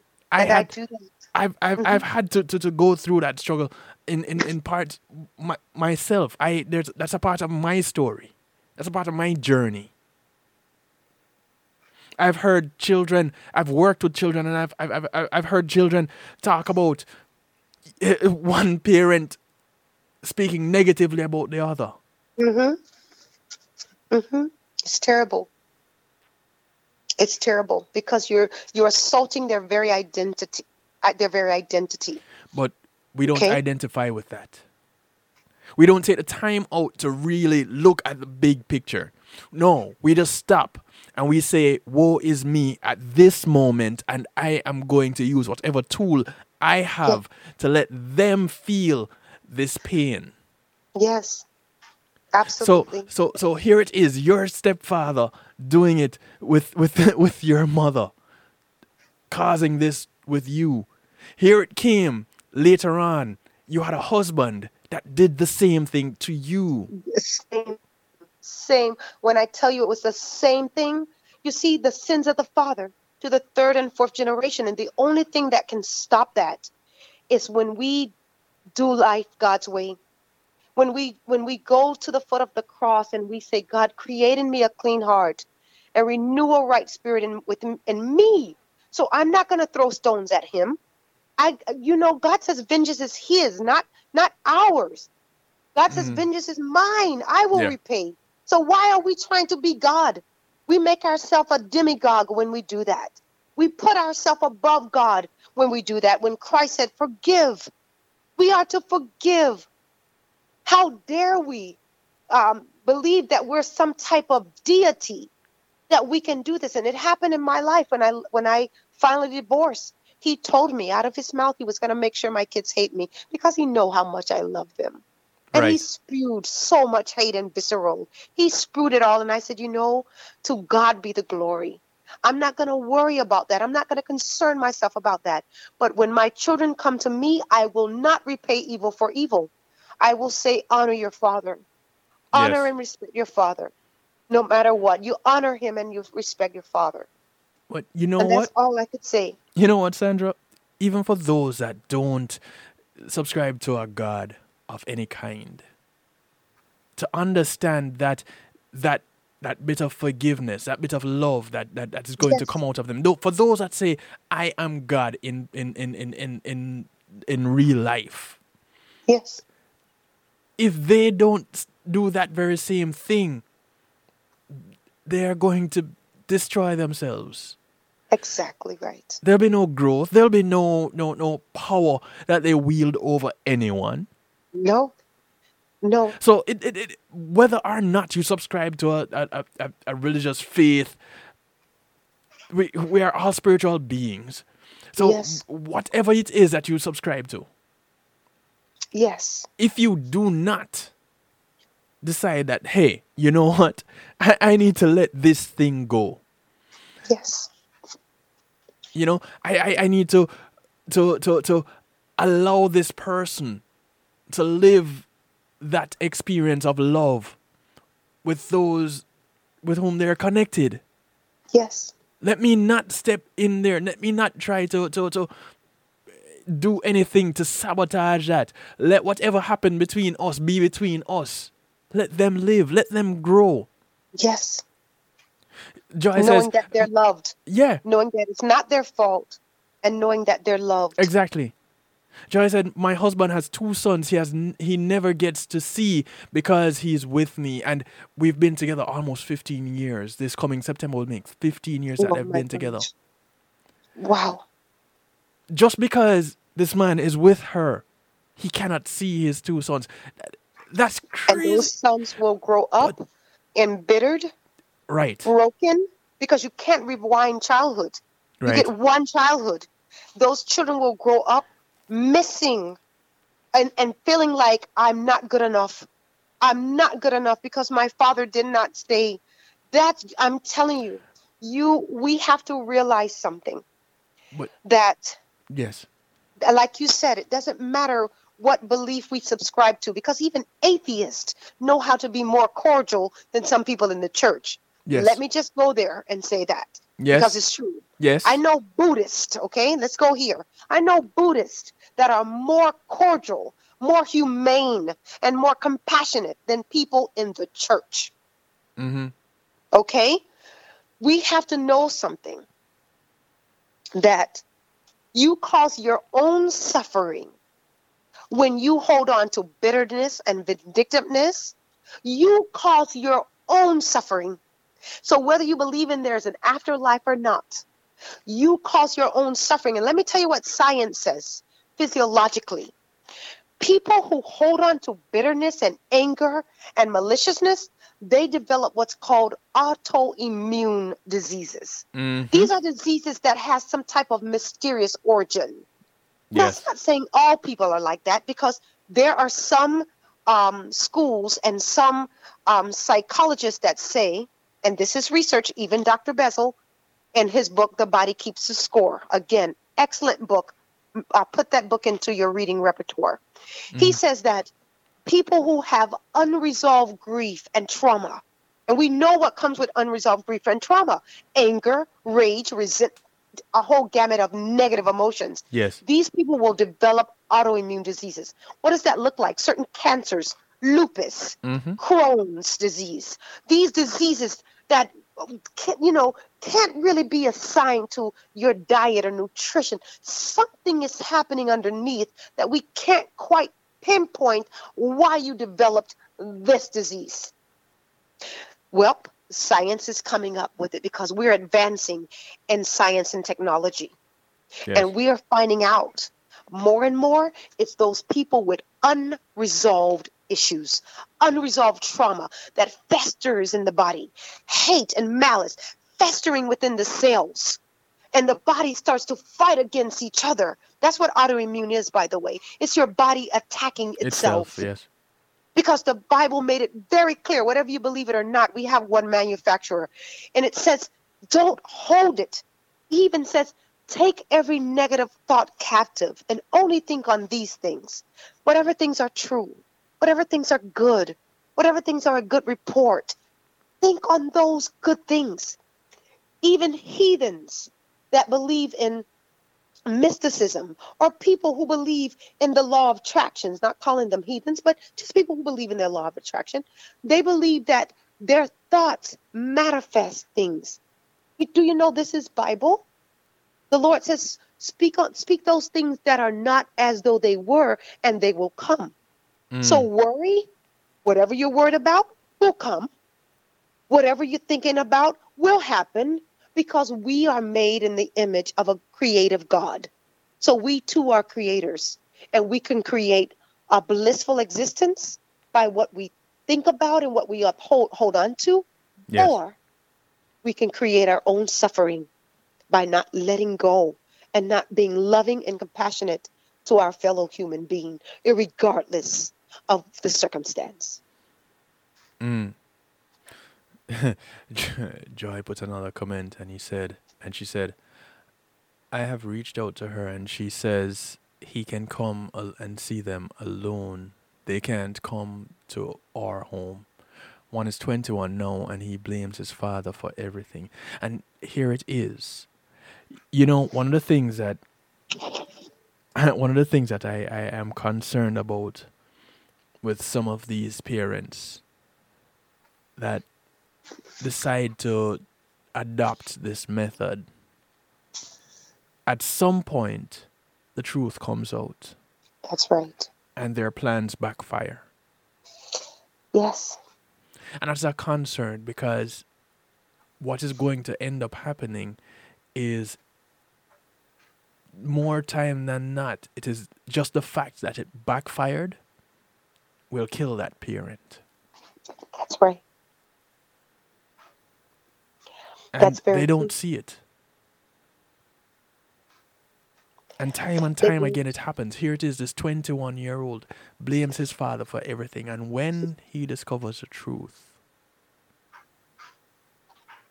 now he ends up alone. Because ego will prevent him from going to his father and saying, well, hopefully not. But more often than not, we find that ego prevents one from going and saying, I was wrong. Yes. And then anger is going to have him turn to his mother and said, you caused this. So he ends up alone. Exactly right. What He happens is then? alone. The cycle starts over. Absolutely. So he takes his unresolved issues into his family dynamic, if he has one. And so to his children and his spouse, and all of that is taken out on the next generation, and it perpetuates the cycle. And it only ends when we're teachable. Dr. Paul Heckstrom says if we're teachable, it's fixable. I had to be teachable, but I had to destroy that ego in me. I had to kill her. Mm.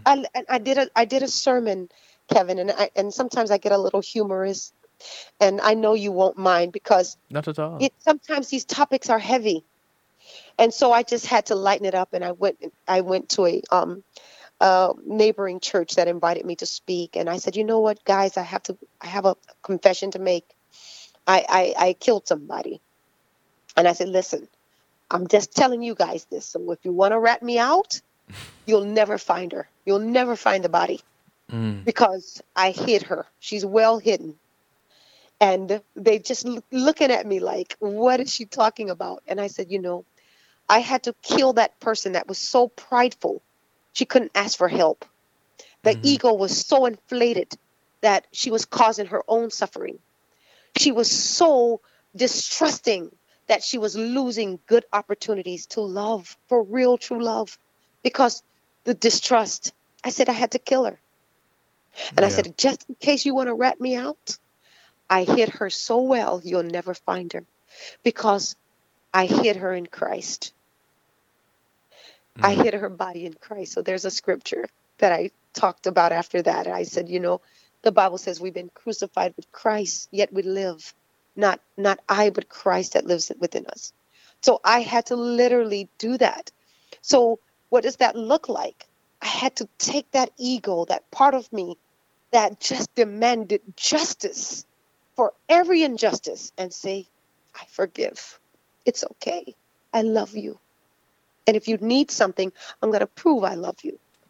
And I remember one year my son called me and told me his dad was having some hard things happening financially. He needed some help. I said, well, let me know because I will send money to you and you tell your dad it comes from you and you give it to your dad to help. Because Mm. love is action Yeah. and faith without works is dead.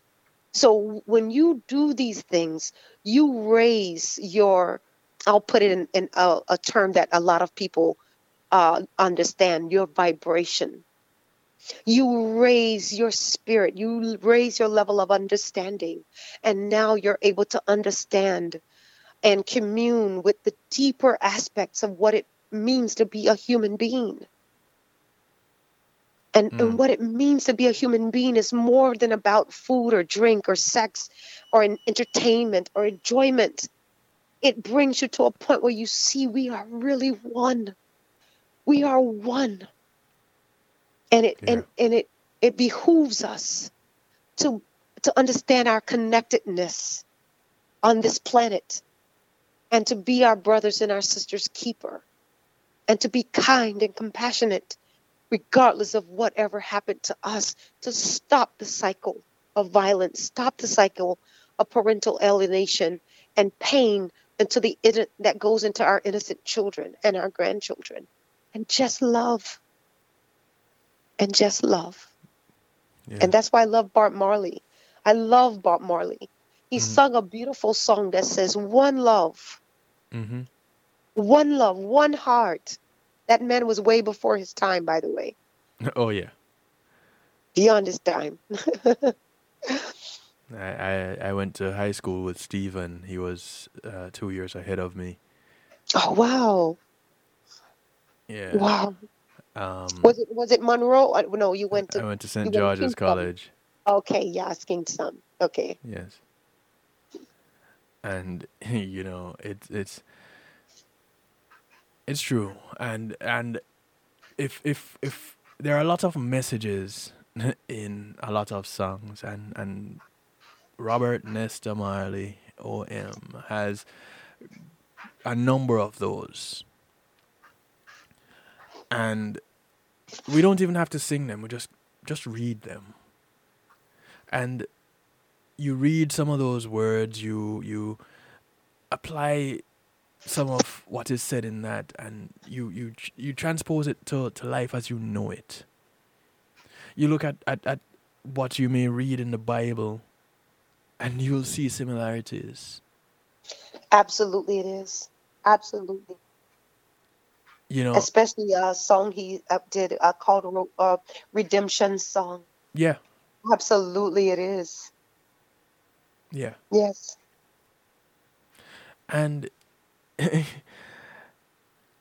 there there is so much healing that we have to do, and it doesn't. We can't do it unless we recognize the damage, and we you and I tonight haven't even. I don't believe we've even just past scratching the surface of what you've gone through, and the work that you've put in and how you've done it. I know that we have barely scratched the surface. And Even in your book, I'm pretty sure you that you're pretty much just there, just scratching the surface. But how can people get a copy of your book? How can people get in touch with you as we kind of put a bow on tonight? Just putting a pause on it because this is not the end of our dialogue. It doesn't end here. You will be back. Yes, sir. It would be my pleasure and an honor. And thank you, Kevin. And listeners can get the book on my website. It's sandramariaanderson.com. You could read reviews that's there. And again, it's sandramariaanderson.com. And you can contact me actually on that website as well. There is scrolling down at the bottom, it says contact the author, and you can just email me right from there. And the email goes directly into my box, and I can read your comments and actually sign your book for you and get it to you. So, and I'm happy to say it is in South Africa now. Mm-hmm. It's in Japan and it's in Brazil. Um, I'm so grateful to God, and I'll finish where I started, Kevin. Yeah. I'm only here by the amazing grace of a compassionate and loving God. And for those who don't believe, I would just ask you to open your heart and ask Him for yourself to show Himself to you. I promise you, as I'm breathing on this phone, these words, He will. And in the words of Bob Marley, he said, we must emancipate ourselves from mental slavery, he says. Mm-hmm. No. Only we can do that. Yes. God don't force us, and no one's going to force us to do it. We have to choose to do it. And for me, it was a choice. And yes, spurred by many things, spurred by my foundation of love, my mother, Lily, who loved the Lord, who worked hard all of her life and loved God. And my children, who I saw start to display the same behaviors of their father and me. And that was enough to say no more. I'm going to free myself first from my own mental slavery of feeling I'm not enough, of feeling I'm not good enough and I'm not worthy, because I'm more than worthy. I'm more than good enough. And we all are, because we've been brought with a price, a high price. And my faith, that price was the death of Christ on the cross for my sin, for my own redemption song that Mm. I have sung in my book, Lessons from the Thorns. His grace is sufficient. Sandra, I want to thank you again for taking us on a journey into your life, taking us on a journey into some of your experiences. And there's no way to walk through all that you have gone through in one night. But it gives us opportunity to give people an understanding of where it is that we're going whenever they see your name on a post that you're gonna be on as a guest on the night shift. It gives an idea that that they need to come with open minds and expecting to hear some hard hitting real stuff, some real stories, some life changing events, and how they changed their life. Some unexplained stories, like you finding your daughter when she when you had no clue, nobody else had a clue. No. The Absolutely. spirituality in your life. And there are some that again don't subscribe to a religion, and I grew up Christian, and I'll say this, and I have probably lost some friends along the way as a result of it. I grew up in religion, but I wouldn't say I'm religious. I'm not religious. I'm No spiritual, way. I'm but not I'm not religious religious at at all. all. Not at all. Religion is as a filthy rag, the Bible says. And it's the religious zealots that crucified Christ, by the way. It was them that said, how dare you heal that woman on the Sabbath day? And Christ had to refer to an animal to help them understand this woman deserves to be healed no matter what day it is. What if your mule or if your ox was stuck in a hole on the Sabbath day, wouldn't you not get them out? Christ had to use the analogy of an animal stuck in a hole for them to understand the Mm-hmm. importance of him healing this woman on the Sabbath day. You see, Christ wasn't religious at all. We get it mixed up. He was not. Mm-hmm. And neither am I, and I hear neither are you. So No. I think that um I think the best is yet to come Yeah. as we continue to excavate and help reconstitute our communities to love and to deal with themselves. We're too busy pointing fingers and throwing stones at people for whatever reason our mind is telling us to do that. But we need to examine our own heart to be introspective of who we are as a human being before we can throw stones at someone else. I remember this is what made me fall in love with Christ. A woman was caught in the very act of adultery. I find it very convenient that they didn't bring the man since they Mm-hmm. saw the act was, but that's another story. She couldn't do it But alone. this is okay, okay, Kevin. And the Lord said these words. He started writing in the dirt because they bought her to him to set him up because he was always trying to set him up with their religious self. Mm-hmm. They're so pious and pompous and arrogant. And he looked at them and he says, listen, you without sin, I tell you what, you go ahead and cast the first stone at her. You don't have the one that don't have any sin. Mm-hmm. And they went away angry. They dropped the stones because they was all ready to, they had an appetite for a good stone in that day. Yeah. They went away angry, like you said, that petri dish with hate growing in it, of that in their heart. And you really helped me see it with that analogy, Kevin, because I know petri dishes working Mm. in the nursing community. Yeah. But that's what their hearts collect, the heart of people with that hate. But look at Christ. He said, you without sin, you cast the first stone at her. And they walked away and he looked at her and he held her. And he said, where are your accusers? And she said, there's no one. And he said, I don't accuse you either. You go and sin no more.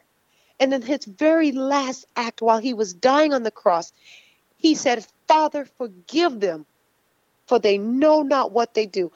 Who would not want to get to know a man with such love and compassion, whether it's fiction or nonfiction? I don't particularly care. I want to subscribe to be like him. Mm. A man that's acquainted with our grief, yet so compassionate that he would heal a woman, that he would feed the hungry, that he would heal the sick, that he would hang around with wine bibbers and prostitutes and never judge them. Are you kidding me? It's Are funny. you really kidding me? People in church, people in religion would often look down and chastise those that would party. But Jesus went to all the best and the biggest parties. Exactly, Kevin. In fact, he turned water into wine at a party. Hey, preach it. Preach it now. So, He kept the party going you know, go ahead and be these religious zealots all you want. Preach all day. religion and miss miss the mark altogether. all together, You all can together. you can do it all you want. That is between you and your God. That's right. That's right. And meanwhile, I will overcome by the blood of the Lamb and the word of my testimony. And this is a very sensitive topic that we can talk about the next show. But my Oh book sure. talks about all of my life, including sexuality. Mm-hmm. Because when you've been traumatized, male or female, at a young age, you will have a very confused sexual identity. So Mm-hmm. I grew up that way. So being an addict was not an issue for me. Mm. Men, women, both at the same time. Call it whatever you want to call it. My experience with sexuality was a very distorted perception, and frankly, I didn't care. I've Mm. had both, and I was not particularly subscribed to either, or particularly cared of what you wanted to label me as. I don't care about labels at all. I think labels are just as bad as a correctional system that don't correct anything. Yeah, I that's a have broadcast in and of itself. it, it Labels. it really is. It really, really is. And when so in my work at the Florida Department of Health, I work with AIDS and HIV. I work with LGBTQ. I work with heterosexual, um, uh, gender fluid, transgender. I work with everyone, and I see myself in everyone because I was there, and I have no stones to throw at anyone, even though I subscribe to what my faith says, which is I deny myself. I deny myself. I take up my cross and I follow Christ in His way. Mm-hmm. So my sexuality now is heterosexual but it's not just heterosexual because I don't even believe in sex outside of marriage. So I have a certain standard, but my standards are Christ-centered Mm-hmm. standards. But Mm-hmm. at the same time, I don't judge or discriminate against people who don't share my view because I was a person who once did not share my view. Yes. Does that make sense? It makes sense to me, and it's funny that you touched on that because I had totally forgotten. Someone had asked me, had sent me a message and saying, I I wonder how it is that she works with people in the LGBTQ community when she speaks such in such I'm trying to remember if they said a religious way or a spiritual way. Hmm. But Hmm. but it pretty much leans more towards religion than spirituality. Absolutely. And I'm not and religious, and I'm so I'm glad good. you touched on that because I had forgotten to to ask you about Yeah, that, to raise that, and I'm really grateful that you touched on that. it's my pleasure. Thank you for allowing me to do that. And you give Oh me the yeah. freedom to touch on all these topics. And so with that, it just flows freely. And I've had to deal with that with some people privately that talks to me about sexuality, and I'm Yes. very open and vocal. And I wrote a book about it, and I talk about my sexuality. I talk about being a runaway, and my brother Michael ran away with me, and we wind up staying with a man named Rod, who shared a studio apartment with four mixed race, same sex couples, all male. Mm. And I remember being there, and they never once asked us for anything, never once mistreated us, and never once made us feel any type of way other than welcomed until we got on our feet. And then my brother, in time, got a studio apartment on top of theirs. And that's when he ran away with me when I was 13 years old and pregnant. My brother Michael and I are very close. But that's just one piece that I point on in my book, where I stayed with others and I was around a lot of other people, so-called religious people, who made me feel like I had to walk on eggshells around them. Yeah. So you can, Funny, isn't it? uh, Where's the you know, love? Where exactly is the love? Where do we okay, so find it? exactly, you know? exactly. So I'm like Christ. I'm not going to condemn anyone. And like he didn't condemn that woman caught in the very act of adultery. And when he told her to go and sin no more, he still loved her and left it up to her. It was her choice to do Mm-hmm. whatever she wanted to do with her life. And that's the beauty of Christ. He says, you choose. I'm not going to make you choose. I make it rain on the just as well as the unjust.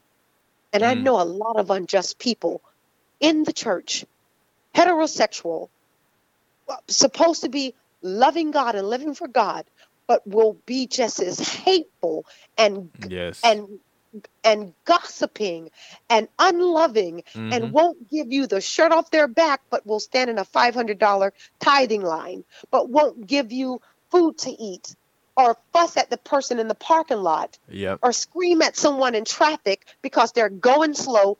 You don't want to start with me, because I will bring it to you. I will talk about it and break it down and make you understand it. Okay? The self-righteousness that stinks in the nostril of God. I've had Buddhists love me and treat me with more love and respect than Mm-hmm. certain so-called religious people in the church. And Oh that's yeah. the facts. Yeah. Yep. Where are your siblings now? So my beautiful sister Linda, she lives in Tyrone, Georgia with her husband, Lonnie, Okay. and their children, and she's doing wonderful, and Nice. I love her dearly. She's I have reviews on Amazon, by the way, and I try to lead my readers to go on Amazon after they read the book and review the book for themselves. And I bring that up because my sister Linda, when she read my book, she was one of the first ones to go on Amazon, and she wrote a review that brought me to tears because she walked this journey with me, part of it. She Yes. lived the childhood with me, some of it. And so she's in Georgia. My brother Michael, he Yes. lives an hour from me. He lives in Fort Lauderdale, and he Okay. works as an armed guard for the government. Nice. And he's still very, very close to me. He always calls me and check up on me. And he's still this very humorous, loving big brother. And so he's doing very well. My brother Leon is a father and husband. He lives in Fort Lauderdale as well. He lives not too far from my mother. They live about a mile apart, Yes. but he lives in Fort Lauderdale. I love him dearly. He actually was going through a lot a few years ago, and he was on the verge of suicide. And so happened that I finished my book, and my book talks about my brother Leon a lot because my brother Leon was incarcerated Mm-hmm. wrongly over a TV that they never found. And while he was incarcerated at 14, he was assaulted and violated in prison. His jaw was broken. Mm. And this was over a television set that they say he stole that was never found. So this was in the time that they was incarcerating a lot of young African Americans. Yes. And you can see that in the movie called 13, the 13th Amendment. This video was done by this amazing female producer. But anyway, he went through a lot of trauma. And the year that I published my book was 2016. Yes. And that's the year that I did not know he was going through a lot of trauma from our childhood as well. And I had the book and I was trying to find him and I couldn't. And something told me, find my brother. And that's something I know, it's the Holy Spirit. So let me not just say Mm-hmm. something. It was the Holy Spirit. And I found my brother walking, um, just lost, walking on the side of a road. I refused to go back home. I live north and my family is south. Yeah. But I love my family dearly, and I will go to the ends of the earth to show them that I loved them and to do whatever I need to do. But anyway, I found him, and when I saw him, he was crying, and he said, "Sister," he said, "Sis," he said, "What are you doing down here?" And I said, "I've been looking for you." And with tears in his eyes, he says, "Well, I just want to let you know I want to be cremated, and I just want to be cremated. Just know that and know that I love you." This really happened, Kevin. Mm. And I had his book in my hand already signed, because when I wrote my book, I signed it for my family first, and I gave them copies first. Okay. And I said, Leon, I said, I bought you something. I said, this is for you. I said, this is a book. I said, promise me you'll read it before you do anything brass. I said, promise me you'll read it. And he said, I promise. That night, he read the entire book. My book is over 500 pages, by the way. Mm. He read the entire book and he called me in tears. He said, Sandra, you gave me a voice. He said, you put words to language I didn't have. And he said, thank you. He said, I want to live.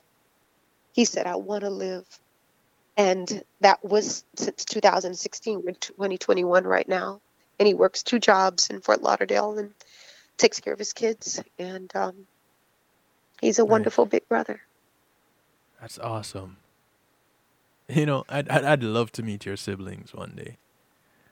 I would You love know, you to meet him too. it's just if nothing else, just to be there among them. You know, just and to know that 2 of them are in my neighborhood, basically. You know, Yes, yes, they are. you know, it's yeah. We just have to meet at some point. Um. And the pictures are in the book. So when you get the book, you'll see all the pictures. You'll see my children, my grandchildren, just my siblings, my sister Joyce, who the book is dedicated to. Yes. My family's been through a lot, like so many other families, and I think our story represents so many other stories in this country of the transgenerational trauma. But I think the difference that I want to put is no matter what, we can overcome adversity and trials and tribulations with faith and resiliency, and putting um, just faith as the size of a mustard seed. The Bible says a Mhm. mustard seed, Mhm. very small, and God does the rest in our life. He will show up. He will. He's no respected person. I'm not so special that this is just my survival story. No, God loves each and every one of us, and we all have a story if we're honest. And if we just get connected and in tuned to where all of our help comes from, according to Psalms 121, all of our help Mhm. comes from the Lord. And I just thank God for saving me. And He's not just my Savior, He's my Lord. So He commands me, He commands my steps, and I live my life for Him and to honor Him and to show my gratitude um, that He didn't just save me and my family and kept my mother here all these years with me and Yes. saved my father. My father gave his life to Christ before he passed. That's in the book. That's a whole different story. Mhm. But He's allowed me to also tell my story to help others, to bring Yes. others to equilibrium in their body, mind, and in their soul. And I'm grateful. Joy says she loves your laugh. You have an amazing laugh. Thank you. Wow, I don't think I've ever heard that before. Thank you so much. I can't wait to meet this beautiful woman. Well, She's been with it's us from the quite a very journey. beginning. And she has quite a story also. You mentioned Yes. your brother being wrongfully incarcerated. I speak a lot on wrongful incarcerations. Um, Richard Miles, who 2019 was a CNN hero, yes, a CNN hero. Um, he was wrongfully incarcerated. I met him early in July 2019. I reached out to him and we spoke on the phone until today. We still talk occasionally on the phone. He has a whole organization in Houston called Miles of Freedom. And Wow. I moved on from there. I spoke with 2 individuals who are fighting to regain their freedom from inside prison walls. I spoke with them. I've been speaking constantly with the consultant on the Rodney Reed case, where he is accused of killing Stacey Stites, and Yes. I speak frequently with and have him on this broadcast too, the consultant on that case. So I'm no stranger to wrongful incarceration, especially as it relates to those who are considered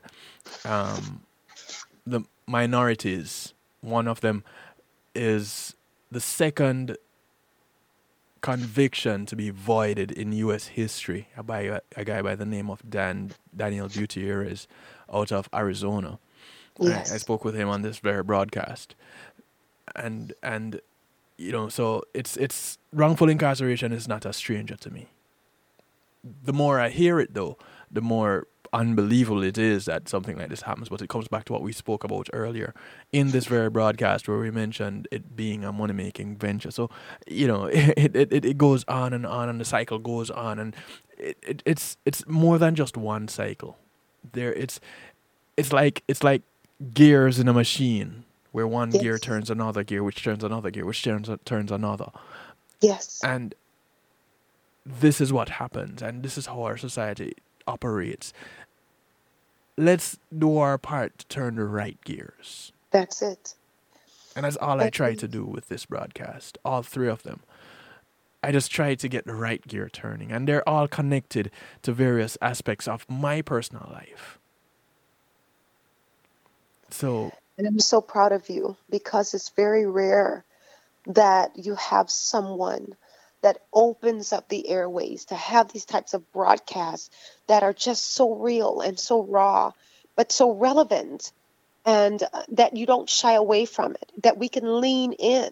Because sometimes it gets uncomfortable, especially for people who haven't heard of these levels of trauma. They get even worse for yes, so many people. And as a counselor, I hear it and I'm able to lean in and embrace it. And I allow myself to lean in because I understand everyone has a story and every story is important. Every single one. And that story can have a different end. I just want to help you get the tools and the skills you need to choose your story and to choose the story that you want to end with because we have a choice. yes. Oftentimes we didn't in childhood, but as we grow and mature and learn and become teachable, we can choose how our story ends. Mm-hmm. We can. And I thank God for people like you that have these broadcasts that give voice to it because someone that's in your listening audience can hear it and connect to it and say, "Wow, I'm not alone. We- Wow, that happened to me, or that's something that happened to someone I know, from HIV to trafficking mm, to childhood sexual abuse to domestic violence. We mm-hmm. are all living on this planet together, Yeah, and Joy and said it. Joy said it in the chat. She said, "Eh, eh, "Thank you for not only being a strong woman, but for letting her know that she's not alone in going through some of the things that she's going through. The not being able to identify with various emotions and working through that. And Joy is connected with that Rodney Reed case that I mentioned earlier.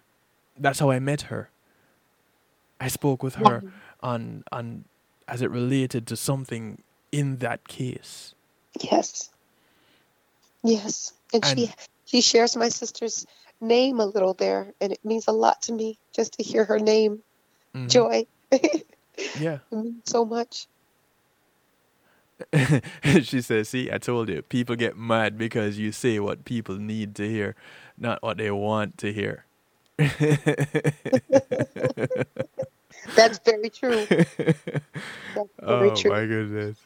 Hey, listen, we could go on all night into the morning and do it all over again, but we're gonna save some for another time.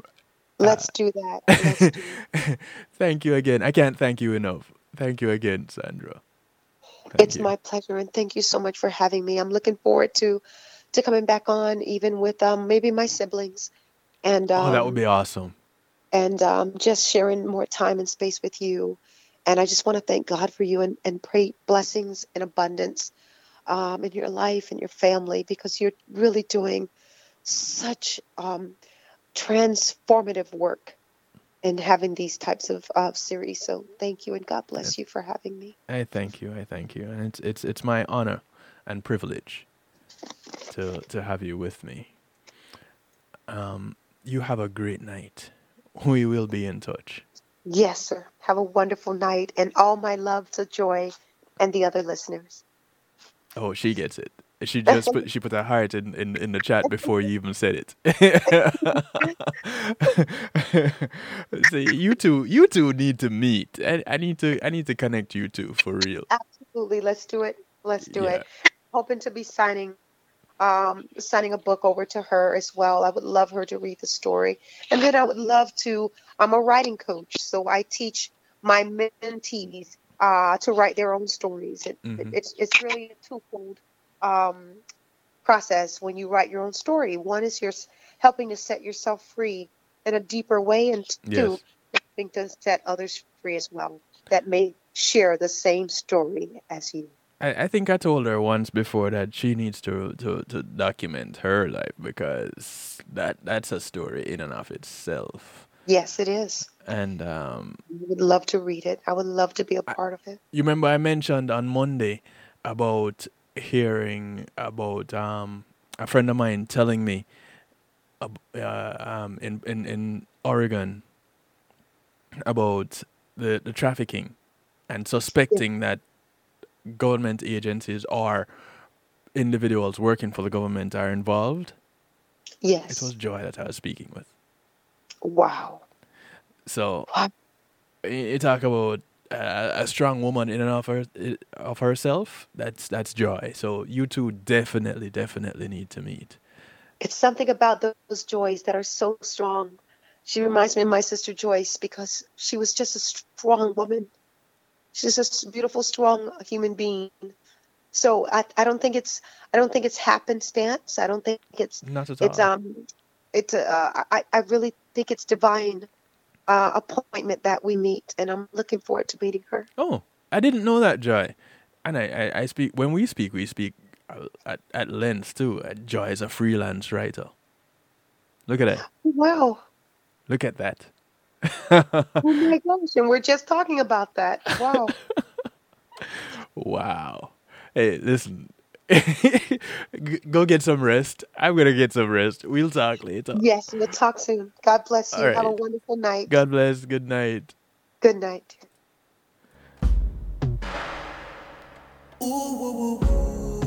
Ladies and gentlemen,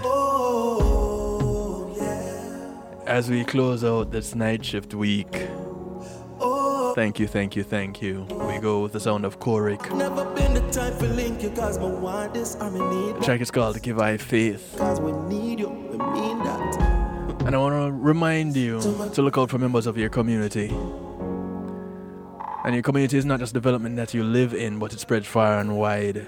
So those that you pass on the bus, on the plane, on the boat, or the train, those that you, whether you walk, ride, or drive, these are members of your community. Do something good for one of them today because you never really know who's going to do something good for you tomorrow. My name is DJ Kevin Stewart, so I like to do it to you, for you, and with you.